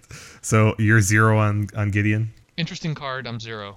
Okay. I am as well. Next up, As Foretold. For 2U enchantment, at the beginning of your upkeep, put a time counter on As Foretold. Once each turn, you may pay 0 rather than pay the mana cost for a spell you cast with converted mana cost of X or less, where X is the number of time counters on As Foretold.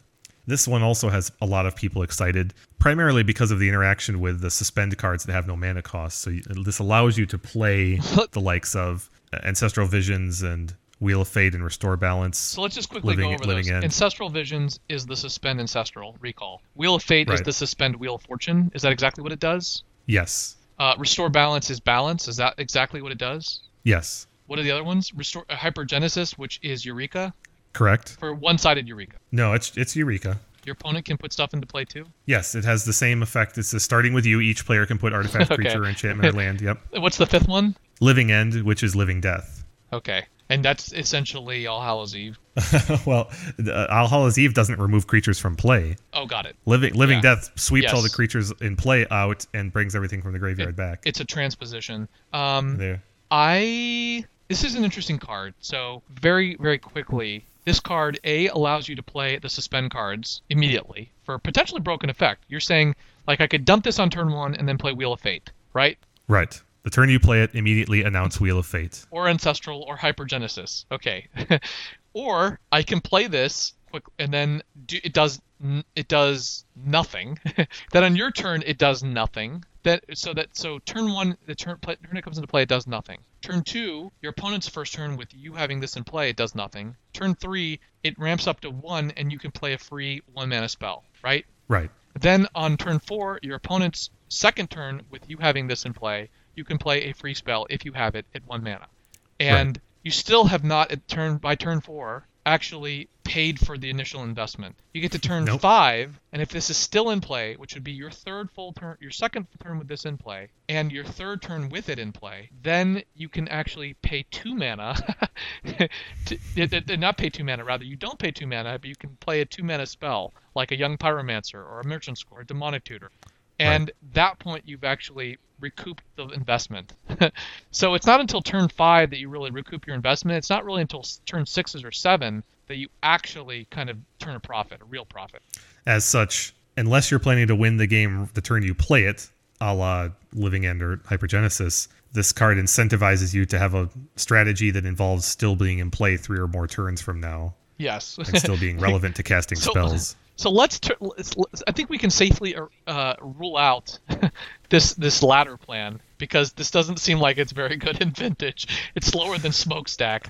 So let's turn to the first option, right? Hypergenesis does not seem very good in current Vintage. You can play Show and Tell right now, right? And it's just as good, right? I'm debating whether or not that's really fully true. But I would tell you that it's probably true, especially because the As Foretold into Hypergenesis plan takes 2 cards out of your hand. So it's like at least a 3-card combo that has to all be in your hand at once for it to have any effect. Yeah, and you also exactly all in your hand. Yeah. Good luck with that. Yeah, and Show and Tell is a 2-card combo already and hard to make reliable. Right. So this seems worse than that. Hypergenesis seems Show and Tell here. Another option is Restore Balance. Balance actually seems decent. Seems decent, but but but I'm not sure if balance is really what you want to be doing against the workshop decks, or even necessarily maybe against the mentor decks. That's okay. If balance costs 3, it would barely be playable against workshops today. Unrestricted balance at 3 would still be hard to play against workshops today because the difference between 1, 2, and 3 is so huge. And also, if you're resolving a 3 mana blue enchantment against workshops, this isn't the one you want to put on the stack. Can you play it at instant speed on your opponent's turn? No, it just allows you to play a spell that you would normally be able to play. The suspend spells, are they all sorceries? The 5 that we've been discussing are. Okay, that's what I'm pretty sure there isn't an instant suspend spell because why would there be? Why would there? Yeah, that's why I was asking. Yeah. Ancestral Visions, that seems decent, but I'm not sure if it's worth it. The 2 cards and the mana investment just to get, you're only netting 1 card if you play this into Ancestral Visions, unless you hit the second Ancestral Vision, then you're off to the races. But and then that's a lot of things that need to come together. Wheel of Fate, that seems good, but you can't actually play any more spells for free, and you need to have both cards. I'm going to say this card is not vintage playable. I actually think it's better in those long game strategies that you have already dismissed. I think it's closer to playable in something like Nahiri Control or Landstill, but even then, I just don't think it's worth the investment. Weak. You're better off playing a mana-producing card. Yeah. In those kind of decks, if you have reached the point where you're still in the game 3 to 5 turns later, you're probably all right. I guess is my point. Is if those decks have survived as long as it would take to make this good, then something else must be going right. You're better off having another business spell than this. Yeah, that sounds right to me. Yeah. The other thing is you don't really get a ton of value out of this against workshops. I mean, if this said instead of paying for 0, but paying for, I guess even free wouldn't do it, because the sphere effects would still mount additional costs, right? Yeah, they'd have to jump through a lot of hoops to make playing the spells avoid the spheres too. It's technically possible, but there's no way they would. You'd have to phrase it very odd, and even then, it would still be impacted by Trinisphere. You're totally right. Trinisphere. It never gives up. It doesn't. No. This really needs to cost 3. I'm going 0 on this card. It's intriguing. Yeah. It's intriguing as a thought experiment, but at least swiftly dismissed. I agree. I am 0 as well. What's next? Okay, we're probably not going to be 0 on this next one. Let's talk about By Force. For XR sorcery, destroy X target artifacts. Straight and to the point, and also easily comparable to some existing effects in Vintage. Yes, especially Shattering Spree. Yes, I mean the card that I think is probably, well, it's hard to say what's closest, but the card that it strikes me as potentially closest to this is Rack and Ruin, which for 3 mana destroys 2 artifacts, which is exactly what this does. The difference is that Rack and Ruin is an instant and costs 3, and obviously this can scale. So for 2 mana, you can destroy 1 artifact, which is the cost of Shatter. For 3, 2, which is Rack and Ruin. For 4 mana, you get 3 artifacts, which I don't think there's a card that does that. The question. Actually, I think there is. What is it? 3 artifacts for 4 mana? Yes. Actually, Steve, there is a card that does that. The commander card, Fiery Confluence, the red one, is 2 RR for a sorcery, and it says choose 3. You may choose the same mode 3 times. More than once, I mean. First choice is Fiery Confluence does 1 damage to each creature. Second mode is 2 damage to each opponent, and the third mode is destroy target artifact. So you can destroy 3 artifacts at 2 RR in Vintage today if you want. Funny. And for 4 mana, you also get Shatterstorm anyway. So I mean, literally the original Shatterstorm. And then at the other extreme end, there's red X. There's what's it called? Meltdown. Meltdown. Yep. Which is the one. Also Hammer Mage. You remember Hammer Mage? No. That's the Spell Shaper one that does the Meltdown effect if you discard a card and play red X. Yes. That's the one that destroys artifacts converted mana cost of X or less. Right. So for 1 mana, you can destroy all 0s, 2 all 1s, and so on. And then there's Vandal Blast, which is the kind of go big one. And then historically, you had Ancient Grudge playing a very critical role in the Vintage format. And then before that, for a very brief period, we played Primitive Justice, which was the predecessor in some of the original Burning Tendrils deck lists in around 2000. And we should not forget to cite the blue ones, Dak and Hercules and Rebuild. Right. I was just trying to keep them more direct comparisons. But in terms of actually dealing with artifacts on the board, there's Wear Tear, of course, as well, which is essentially Shatter grafted onto Erase. But the issue is, number one, Fragmentize is 1 mana. There's Fragmentize, which exists in white, which is very popular, and Shattering Spree at 1 mana just is better at dealing with 1 card. Shattering Spree also has the advantage of being uncounterable because you can copy it. So Shattering Spree and also Ingot Chewer being a creature evading Thorn, but also harder to counter. You can't Flusterstorm an Ingot Chewer. And an Ancient Grudge, by flashing back, hard to counter. You can counter one part of it, but not the flashback. So all those cards have advantages over this. This is a sorcery. It's not a creature, so it doesn't get around Thorn. It doesn't split itself up, so it's easier to counter with a single counter spell, despite the fact that it can scale up. The one key advantage this card has is that compared to Shattering Spree and these other cards, you don't need the deep red investment. So in a deck like Blue Moon that has like Ancient Tombs, or a combo deck that has Ancient Tombs in the sideboard, a Burning Wish for this, you can actually do more damage with a bunch of colorless mana, like a Mana Crypt, an Ancient Tomb, a Mana Vault, something like that.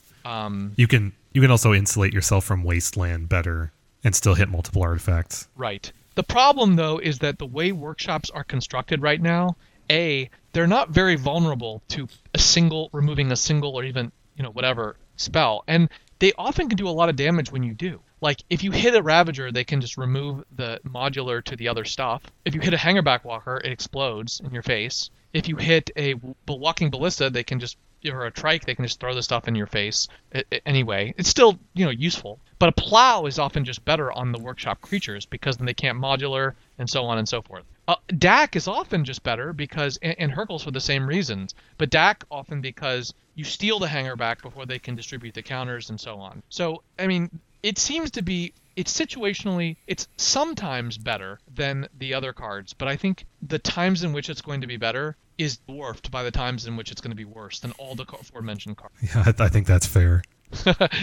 So in certain decks, right? You alluded to Blue Moon. You could see this seeing play as a 1 of or a 2 of in Blue Moon, in addition to some other anti-artifact effect, right? Right. Maybe, but Blue Moon is a 1 to 3% kind of deck. So if that happens, it's going to be 1Z 2Z in our results at most, right? And there's no guarantee that Blue Moon even shows up in an event in this day and age. Yeah, and if you're a combo deck and you just want to get rid of the sphere effects, you're not going to be playing this. You're going to be playing Hercules. Probably. Yep. Unless you're a Burning Wish combo deck, then maybe 1 in the sideboard. Yeah. But that's also the sort of thing that rarely exists at the moment. Yeah. Yeah, I think I would describe this card as playable, but super duper fringe. It doesn't go into the big mainstream decks. Like, it doesn't go into Jeskai Mentor, I don't think, over anything they play. It might have gone into Grixis. Nah, probably not, even though Grixis Pyromancer is now dead. Yeah, I just don't think this has a home. I think you just nailed it. It's playable, but super duper fringe. Yeah. I'm inclined to think that this is the kind of card certain players will be attracted to. Players that like Blue Moon, players that like Nahiri Control might be attracted to have one of these. So in that sense, it could be a non-zero number in our predictions, but it's a less than 3 probably. So yeah, I mean, I'm inclined to go 1 or 2. I'll go with 2 so that you can take the over or the under if you want. I'll take the under. All right, fair enough. That brings us to Glorious End. 2R, instant, end the turn. At the beginning of your next end step, you lose the game. Our latest Final Fortune iteration, Steve. It really is. I mean, at the surface, it looks like a time stop, but it's really more Final Fortune than time stop, isn't it? So it is. To break it down, it's kind of an inverse of Final Fortune. Final Fortune allows you to take the next turn. This, presumably, you're playing it on your opponent's upkeep, so it ends their turn, so functionally becomes your next turn. But they do get part of an upkeep. So it's not just, they don't just lose their whole turn, they'll get part of an upkeep. The one difference between this and Final Fortune, besides the fact that Final Fortune only costs 2 mana, is that you can actually sequence these in a way that prevents the end step, the delayed trigger, from ever actually occurring. That's the one advantage, right, Kevin? Which is pretty savage. I mean, yeah. So what you're talking about is you play one of these on their upkeep and it ends the turn. You go to your turn and you put the trigger on the stack. You do whatever you want to do on your turn, but at the end of that turn, you put the trigger on the stack from the first one, and you cast another one. Yes. Thereby avoiding death and going to another turn. Or in your second main. Yeah, whatever. Exactly. Right. This is like Groundhog Day. You need to win though. You need the second one to resolve. It's going to be. I'm sorry, I'm still stuck on Ground. If someone actually puts together a deck that involves playing this card turn over turn, it simply must be named Groundhog Day. But anyway, yeah, you're right. You need to either have a solution that involves finding the next one of these, which is not out of the question, I suppose. But yeah, you need to win the game. It's pretty comical, though, that you can chain these together. Well, I consider Time Walk to be the best card in Magic, actually. And best is defined in different ways. I think, people often said Lotus or Ancestral, but I think the Time Walk is the card I consider the least unrestrictable card because it's the card that ultimately breaks all the other cards. If you can chain them together, your opponent literally never will get a relevant turn. We covered that on one of our shows, but it was probably 20 episodes ago now. Probably longer. But the problem with this card and Time Walk functions so flexibly in that sometimes it's just a developmental. This takes when the threat the kind of when the axe is hanging over your head, when the guillotine is just dangling right there, you don't really get developmental time. You have to do something immediately, right? It's like you don't get to play a early game glorious end. On the contrary, the situations in which you can play this card are much narrower. You either have to have a game-winning effect on the board, like an Oath of Druids or a Tinker or something, or a Mentor. And even then, you have to set up just so you're going to win the next turn. And if you don't have any of those, you need another Glorious End to stave off death. So, there's no other cards that end the turns immediately, right? Besides unplayable, uncastable cards like Time Stop. Right. Well, there's the Sundial, remember? Oh, Sundial of the Infinite. Sundial of the Infinite. Right, which you can combo with this, right? Because Sundial only applies on your turn, but if you have the Sundial in play, then this becomes a pseudo Time Walk. Yeah. Assuming you can activate the Sundial too. There you go. There's something. That is something. It's also funny, when you mentioned that you're casting this on their upkeep, it occurred to me that this also has an amplifying effect for any negative triggers on their upkeep, right? So if you've got Smokestack, yes. you get to dig the knife in just a little bit by making them sack something and then end their turn. But I think the fact that they sacked the land is going to be a little overshadowed by the fact that you're about to die. Yeah.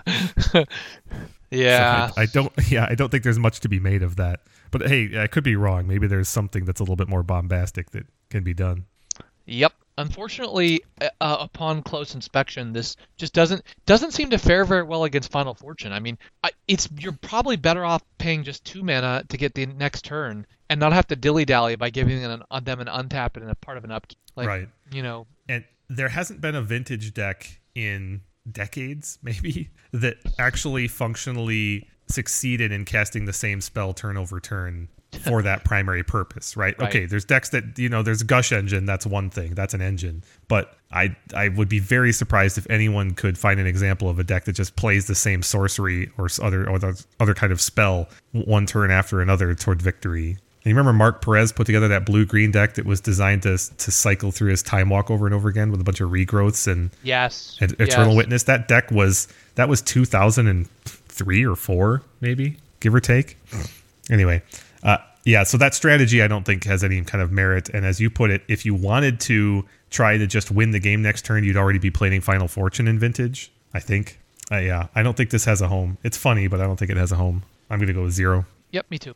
Next, we come to Harsh Mentor, 1R, creature, human cleric.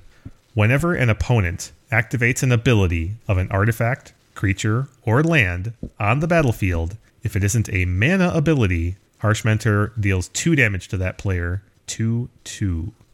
There's a lot going on here. You're punishing your opponent for activating their fetch lands, for tapping a creature for a non-mana ability, say Goblin Welder, for activating Sensei's Divining Top. Or Time Vault. Time Vault is a good example. That's true. Key Vault right there is 4 damage. Wait. Yeah, it's 4 damage. Yeah, it's 4 damage. And notably, this does not hit Planeswalkers. No. Which I find a little strange, but maybe they just wanted their pet cards to not be disrupted this good. So let's get the basics out of the way. 1R is imminently playable in Vintage, right? We've got Young Pyromancer at that mana cost, for example, commonly played. 2/2 is a standard grizzly bear body that we've talked about for years. So at the face value, it's a human too. It's a human. Yeah, this passes all the baseline tests for a playable vintage bear, so to speak. We've had cards that were harder to cast than this that won the Bazaar of Moxen 2 years ago.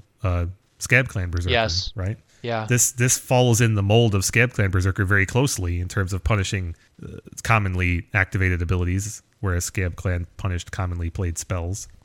So maybe there's something to this going into 5-color humans or less than 5-color humans. It reminds me a lot of Comball, actually. Interesting.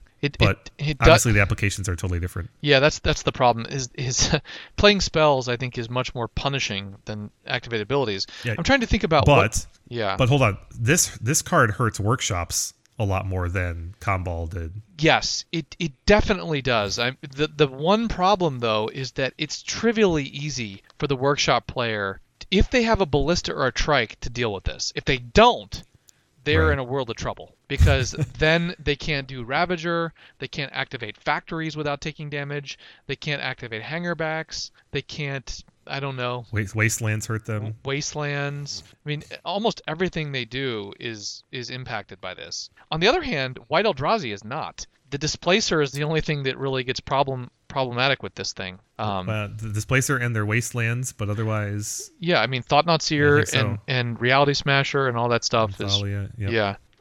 Both Thalias are unimpacted by it. Right. This... The only other thing that this thing is kind of annoying with is Deathrite Shaman, and even then, you can be taking 2 damage and getting 2 life at the same time. Yeah, sometimes the right thing to do will be to drain your opponent, and sometimes you just won't activate it. That's true. It doesn't moderately disruptive. It doesn't slow down Gristlebrand that much either. It just makes it 9 life, draw 7 cards, right? It does. Yeah, so it's true. This has a pretty big impact on fetch lands, but that's about the only thing that it hurts in Mentor other than Jace Vryn's Prodigy, because it doesn't hit Dak or Jace. That is to say, Jace the Mind Sculptor or Jace Telepath Unbound. So it is moderately disruptive to fetch lands early on, and then Jace Vryn's Prodigy. This is interesting. I don't think it's disruptive enough to be good in any one matchup. That is to say, it's only a cog. It's not like when we talked about Comball, we talked about how you had to answer Comball if you were a Gush deck, right? Right. This card doesn't have that. You know what this card would have been really savage against, Kevin? Psychotog. Wow. No kidding. That's amazing. This card would have been the answer to Psychotog. And Morphling. Oh, God, yes. Wow, how good would this have been against Keeper back in the day? Of course, they didn't have fetch lands, but still. Yeah. That's funny. Psychotog is especially, but yes. I'm curious. I don't actually know how Sylvan Library functions today. I've given up on understanding how it's activated at the moment. Okay, it's back to being a trigger. It's funny. I think Joe Fiorini said something similar about not remembering which version of Sylvan Library had persisted to this day, because it was an activated ability at one point. But no, it's a trigger these days. So this doesn't punish Sylvan Mentor especially. Yeah, this is a comical answer to Key Vault, right? Yep. So, but answer is maybe the wrong overstating term. It. Because those Key Vault decks frequently have built-in answers, right? They're going to have creature removal, they're going to have Jace the Mind Sculptor, that kind of thing. So it's only an answer in the sense that they don't immediately have the solution and they're at less than 10 life, so there's a clock on them as to whether or not they can get there. No, you're right. This card would have been good against the deck. It prevents them from... I mean, they can only activate Jam-Day Tome and Disrupting Scepter so many times, but this thing is going to get removed quickly. Yeah. In Modern Vintage, it's good for 2 to 6 damage in certain matchups, but will probably just die thereafter. It does add up, though. If you run this and Scab Clan, that adds up. Yeah, I don't see this as filling a gap, unfortunately. It's a Punisher mechanic. It's like you can activate this ability. If you do, you're going to take this amount of damage, Yep. Well, the humans decks have been really on the decline lately, and those that have had success have been mostly green-white based, right? That's true. I actually think they've been mostly 5-color, but anyway. Have they really? I thought the Eternal Weekend results we looked at, those didn't have a color-wise breakdown. I'm trying to think, it was a tournament before that we looked at that had heavy green-white. But at any rate, 5-color hasn't taken off as a dominant archetype, and I don't think this pushes it to that. But I do think it's playable in that deck, right? So to use our prediction methodology, I do think that people will play this card. Well, where and how much? And just humans? I mean, I could see it popping up in humans, but I think just humans. But that's good for 2, 3, 4 results in the next 3 months, maybe. Possibly. It's still small numbers, I mean, but I think it's playable. This is doing almost nothing against a mentor deck, though. Well, so those humans decks are metagame decks. Yeah. If nothing else, right? So such a human's deck that sees this and says, okay, this pairs well with Scab Clan as a Punisher kind of creature. Maybe those decks are trying to prey on the perceptibly weakened mentor strategy, and maybe they're running these plus main deck Sudden Shocks, and that's how you get one over on mentor. I'm not saying it's going to take over the metagame. I'm just saying the sort of people who are attracted to 5-color humans will probably be attracted to this card. The sort of people who got excited by Comball might go the heavier red route with this and Scab Clan, and that might make that deck a little bit fewer colors and maybe a little bit more reliable. And Sudden Shock, Sudden Shock is a reasonable anti-mentor strategy that's also good against workshops. So there might be something to that. I don't think it tremendously ratchets up the performance of that deck, but I think it's a potential new direction. Okay, I'm comfortable predicting a non-zero number for this. I just think it'll be less than 5 too. Go ahead. 2 for similar reasons to buy Force, right? So I'm going to go with 1. I'm going to go 1 as well. Okay, we're breaking from tradition. You know what? I'm going to go 0. I don't think it's going to appear in the next couple months. All right, fair enough. This next one is a similar kind of conversation surrounding it. I think Soul Scar Mage for red creature human wizard prowess. If a source you control would deal non-combat damage to a creature an opponent controls, put that many -1/-1 counters on that creature instead. 1, 2. There's kind of a lot going on here. This card has lots of buttons on it. 1 mana, 1/2 prowess. So it shares a lot in common with Monastery Swiftspear in terms of its body. Doesn't have the haste, but you get this turn your non-combat damage into wither kind of effect. Yeah. This might be an anti-mentor plant. I can't be sure.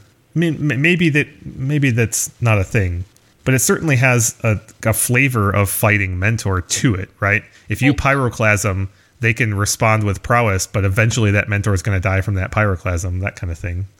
Yeah, I don't remember any card in Vintage that actually turned damage into -1/-1, except the closest analog was Poison. Not Poison. What was it called? Infect, right. Yeah. Which kind of did that.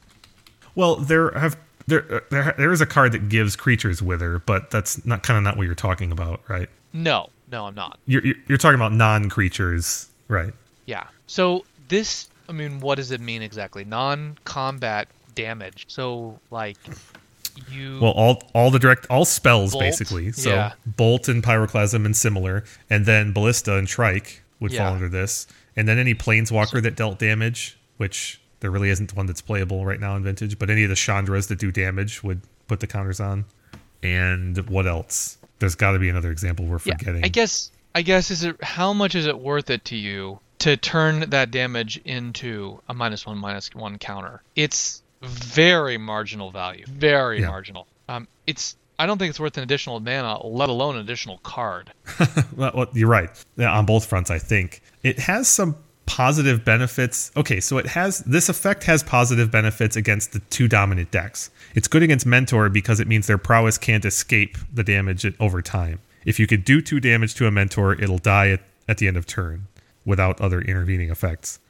And similarly, -1/-1 counters have positive interactions with Ravager and Hangerback and Ballista. But the odds of that working out in your favor is almost 0 because every one of those creatures is going to just get out of its own way before the counters happen, with the exception of an unprotected Hangerback, right? If they have Hangerback and you damage it, it just removes +1/+1 counters from it, which is nice, but not great. As you put it, probably not worth a card and an extra mana to whatever burn spell we're talking about. Non-lethal burn spell. That's a lot of conditions. So are you comfortable adding this to any deck that has Pyroclasm or Rolling Earthquake? No. And those cards that aren't even played right now? Yeah, there's not enough direct damage played right now in Vintage for this to help. And also the recent restrictions mean that the young Pyromancer decks all got worse. So the odds of Lightning Bolt seeing play are even reduced. Yeah, but I think this is just in the wrong place. If there was a young Pyromancer deck that already liked Lightning Bolts, then maybe. Jeskai Mentor would never add this to support their Lightning Bolts, and they would never add Pyroclasms or anything like that for any kind of mirror match. Some kind of recurring damage source, something that tapped for damage, or like Planeswalker would really like this, I think. But if you've got a recurring activation of a Planeswalker, you're doing well in most matchups to begin with. Yeah, I just can't think of an example, that a deck right now that really wants this, and plus it suffers from the mental misstep problem. And against Mentor and Shops, this creature can't really combat on its own, right? Yes, if you have guts and you're bluffing, and you're good at bluffing, you could swing into a Mentor with your 1/2 prowess against their 2/2 prowess, but the odds of that mattering are slim. They're just going to take the damage. So I don't know. This doesn't impress. Yeah, I'm going to go with 0 here, especially with right next to Harsh Mentor. I'd be much more interested to play a Harsh Mentor deck than a Soulscar Mage deck. I am. Are you going with 0 as well? Next up is Manglehorn. For 2G, Creature Beast. When Manglehorn enters the battlefield, you may destroy target artifact. Artifacts your opponents control enter the battlefield tapped. Yeah, except for the last 2/2. sentence, it's essentially Utabi Orangutan. So the question is... Yep. The question exactly is, that. What does the last part add? I thought about it, and it doesn't strike me that really makes much of a difference. I mean, how many times does the Hangerback Walker creature tokens coming to play tap matter? Or the, I don't know, a Ravager or a Walking Ballista or a Foundry Inspector coming to play tap matter? It doesn't matter. It really doesn't. Fleetwheel Cruiser. Yeah, that's a good example. Now, the one thing that does... This is mana disruption. The one thing that does matter is that it makes... Obviously, if you can get this down on... It has a kind of root maze effect, right, on your opponent's artifact acceleration. Right.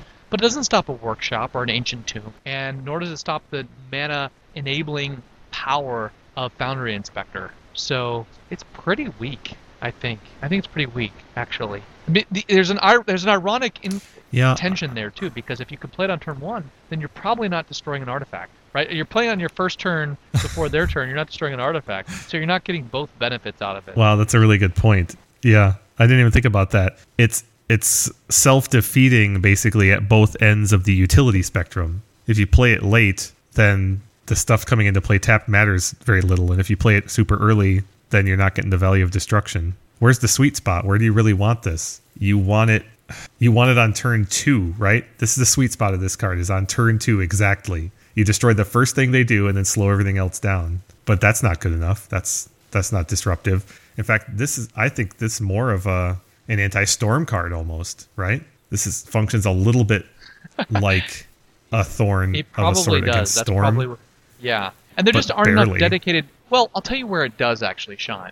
It is very good against Paradoxical Outcome. Yes. Against them going slows off. them down a lot. Because your opponent then has to untap the Paradoxical Outcome again. Agreed. So it's good against Outcome. But not... It doesn't stop it indefinitely. So it functions like a Thalia kind of against Outcome. But it's better than that. It's better than a Thalia. Interesting. So then the next question is, does this have any home at all? Sylvan Mentor? There's no way Sylvan Mentor is going to have this over Stony Silence against Outcome, right? And it's not a human, so it doesn't benefit from the human synergies we discussed a minute ago. Deck that doesn't want to play Stony Silence, but needs an answer to... it plays green and needs an answer to Paradoxical Outcome. But any deck that fell into that category would have Null Rod. Yeah, I think that's right. This is an Oshawa Stompy card. So you need to be... So it's even worse than that. You need to be an artifact-heavy deck that can't afford to run Null Rod or Stony Silence, right? Yeah, that does... No. And there's no such deck. Because all the artifact-heavy decks can afford to run Null Rod. They're Ancient Tomb decks. They can afford to if they want it. Yeah. No, this kind of just doesn't have a home. It's interesting. The sum of the parts are less than each individual one. It's the opposite of that greater than the sum of its parts. It's less than the sum of its parts. Interesting. Yeah, I guess I'm going to go with 0 on Manglehorn then. Are you 0 as well? Unfortunately. All right. Next up is our one split card from the set that we're going to review, and that is... Now explain how these split cards work, because they're different than other split cards. Yeah, absolutely. So the Aftermath mechanic is really what's key here, and that is you can play it from your graveyard, but you can only play the Aftermath part from your graveyard. So this example is Failure to Comply. So Failure is an instant for 1 that says return target spell to its owner's hand. Comply is a sorcery for white that says choose a card name until your next turn, your opponents can't cast spells with the chosen name. Failure is the top half. You can play that from your hand. Comply is the aftermath or bottom half that you can only play when it's in your graveyard. So Failure is clearly a Remand clone that doesn't draw you the card. It's exactly Remand without drawing a card.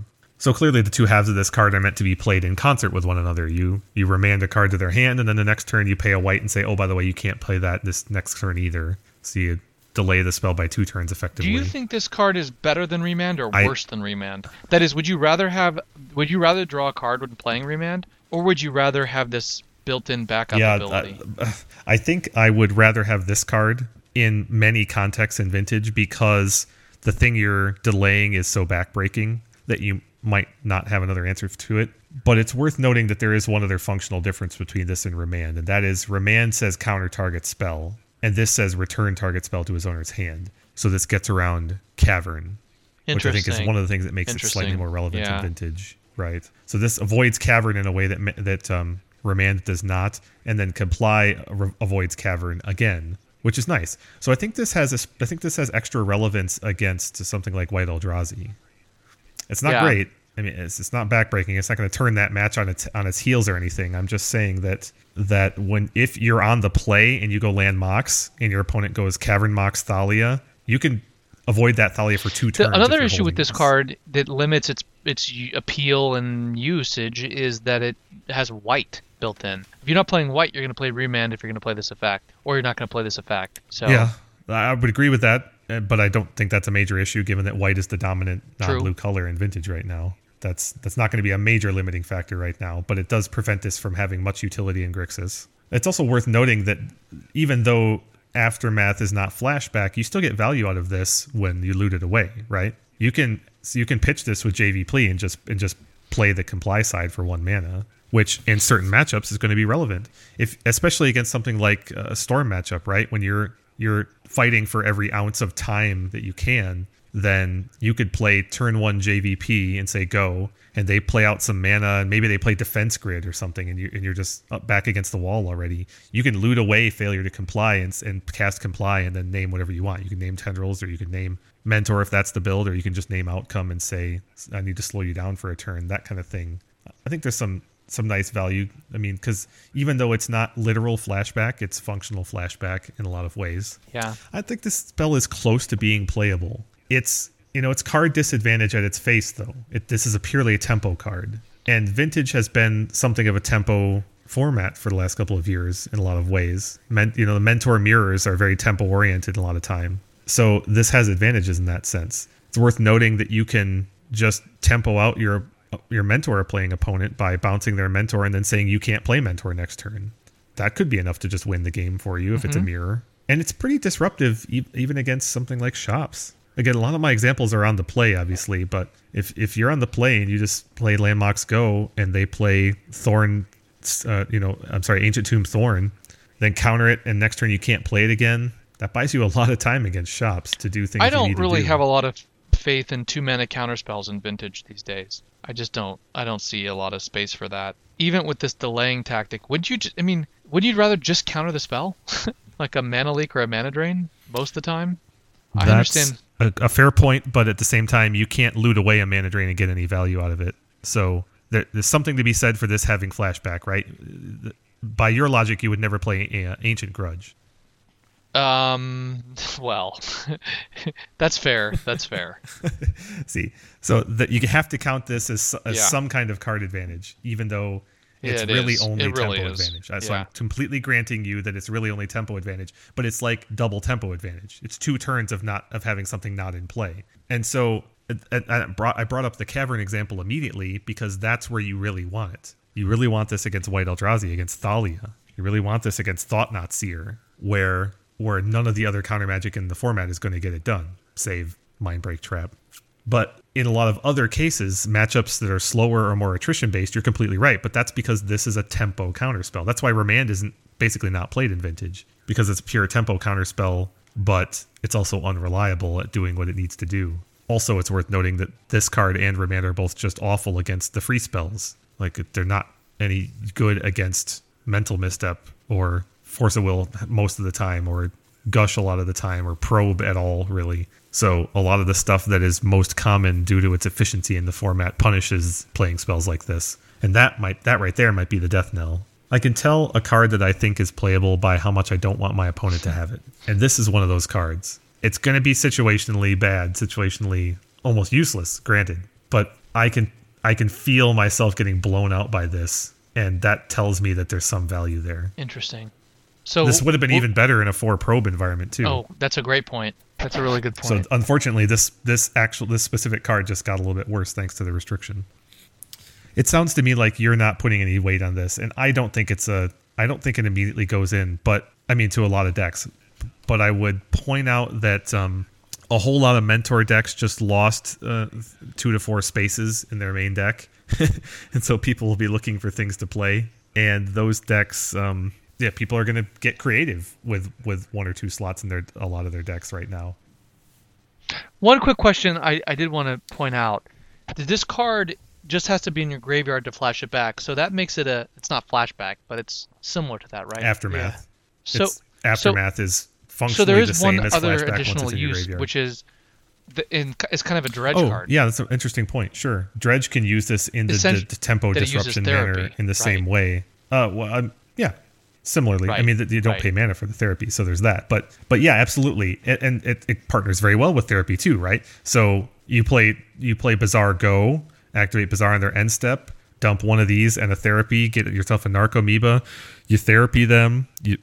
If you hit or not, you see what's up in their hand, and then you play Undiscovered Paradise, or you play one of your other rainbow lands and just say comply. Whatever thing is going to be most disruptive for them not be able to play on turn 2. It's also worth noting that this is kind of just a good anti-hate card, right? Especially in game 3 for dredge. I mean, I can't think of exactly how it would go down, but yeah, you therapy your opponent. Dredge can't.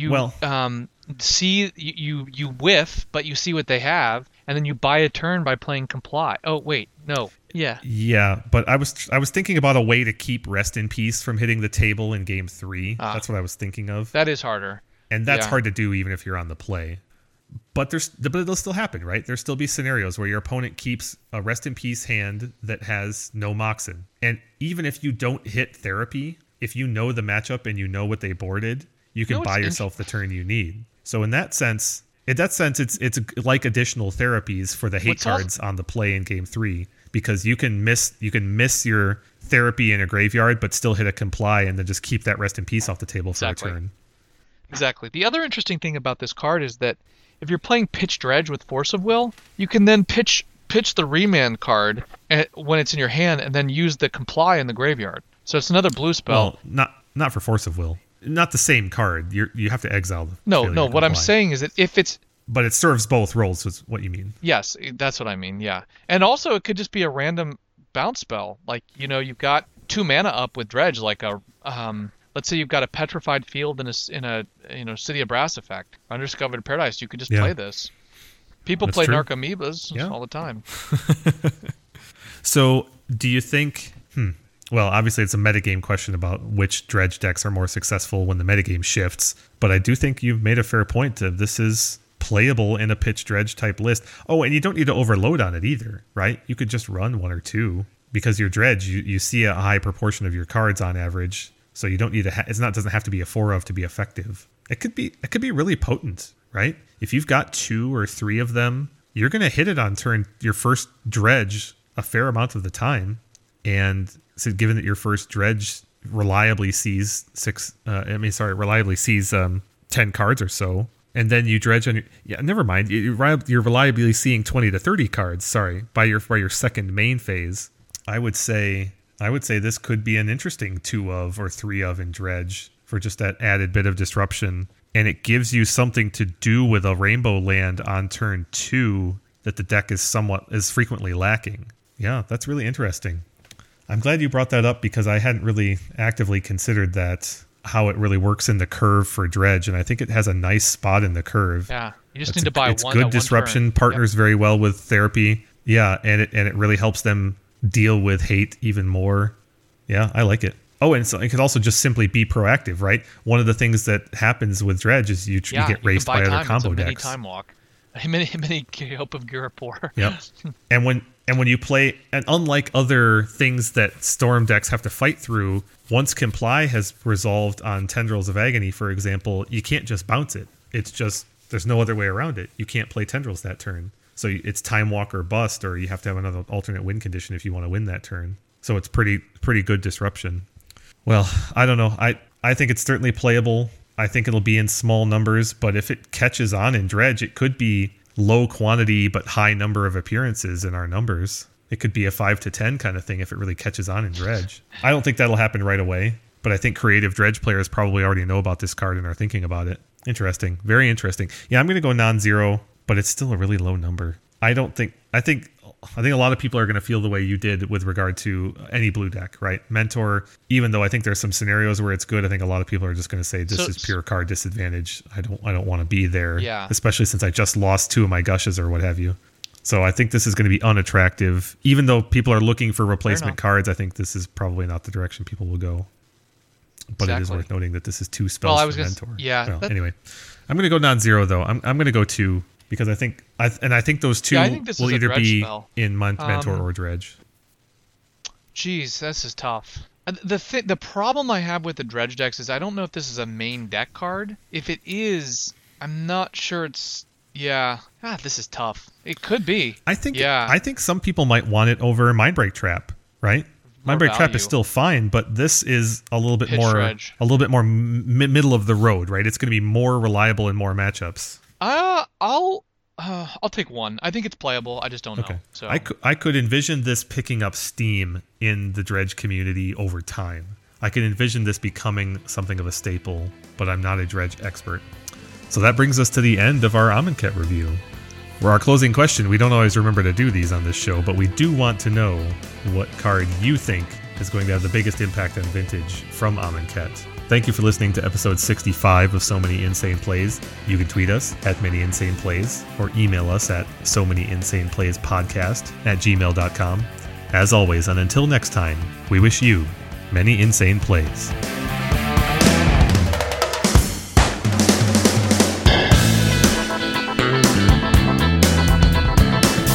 Cricket is not safe protected game.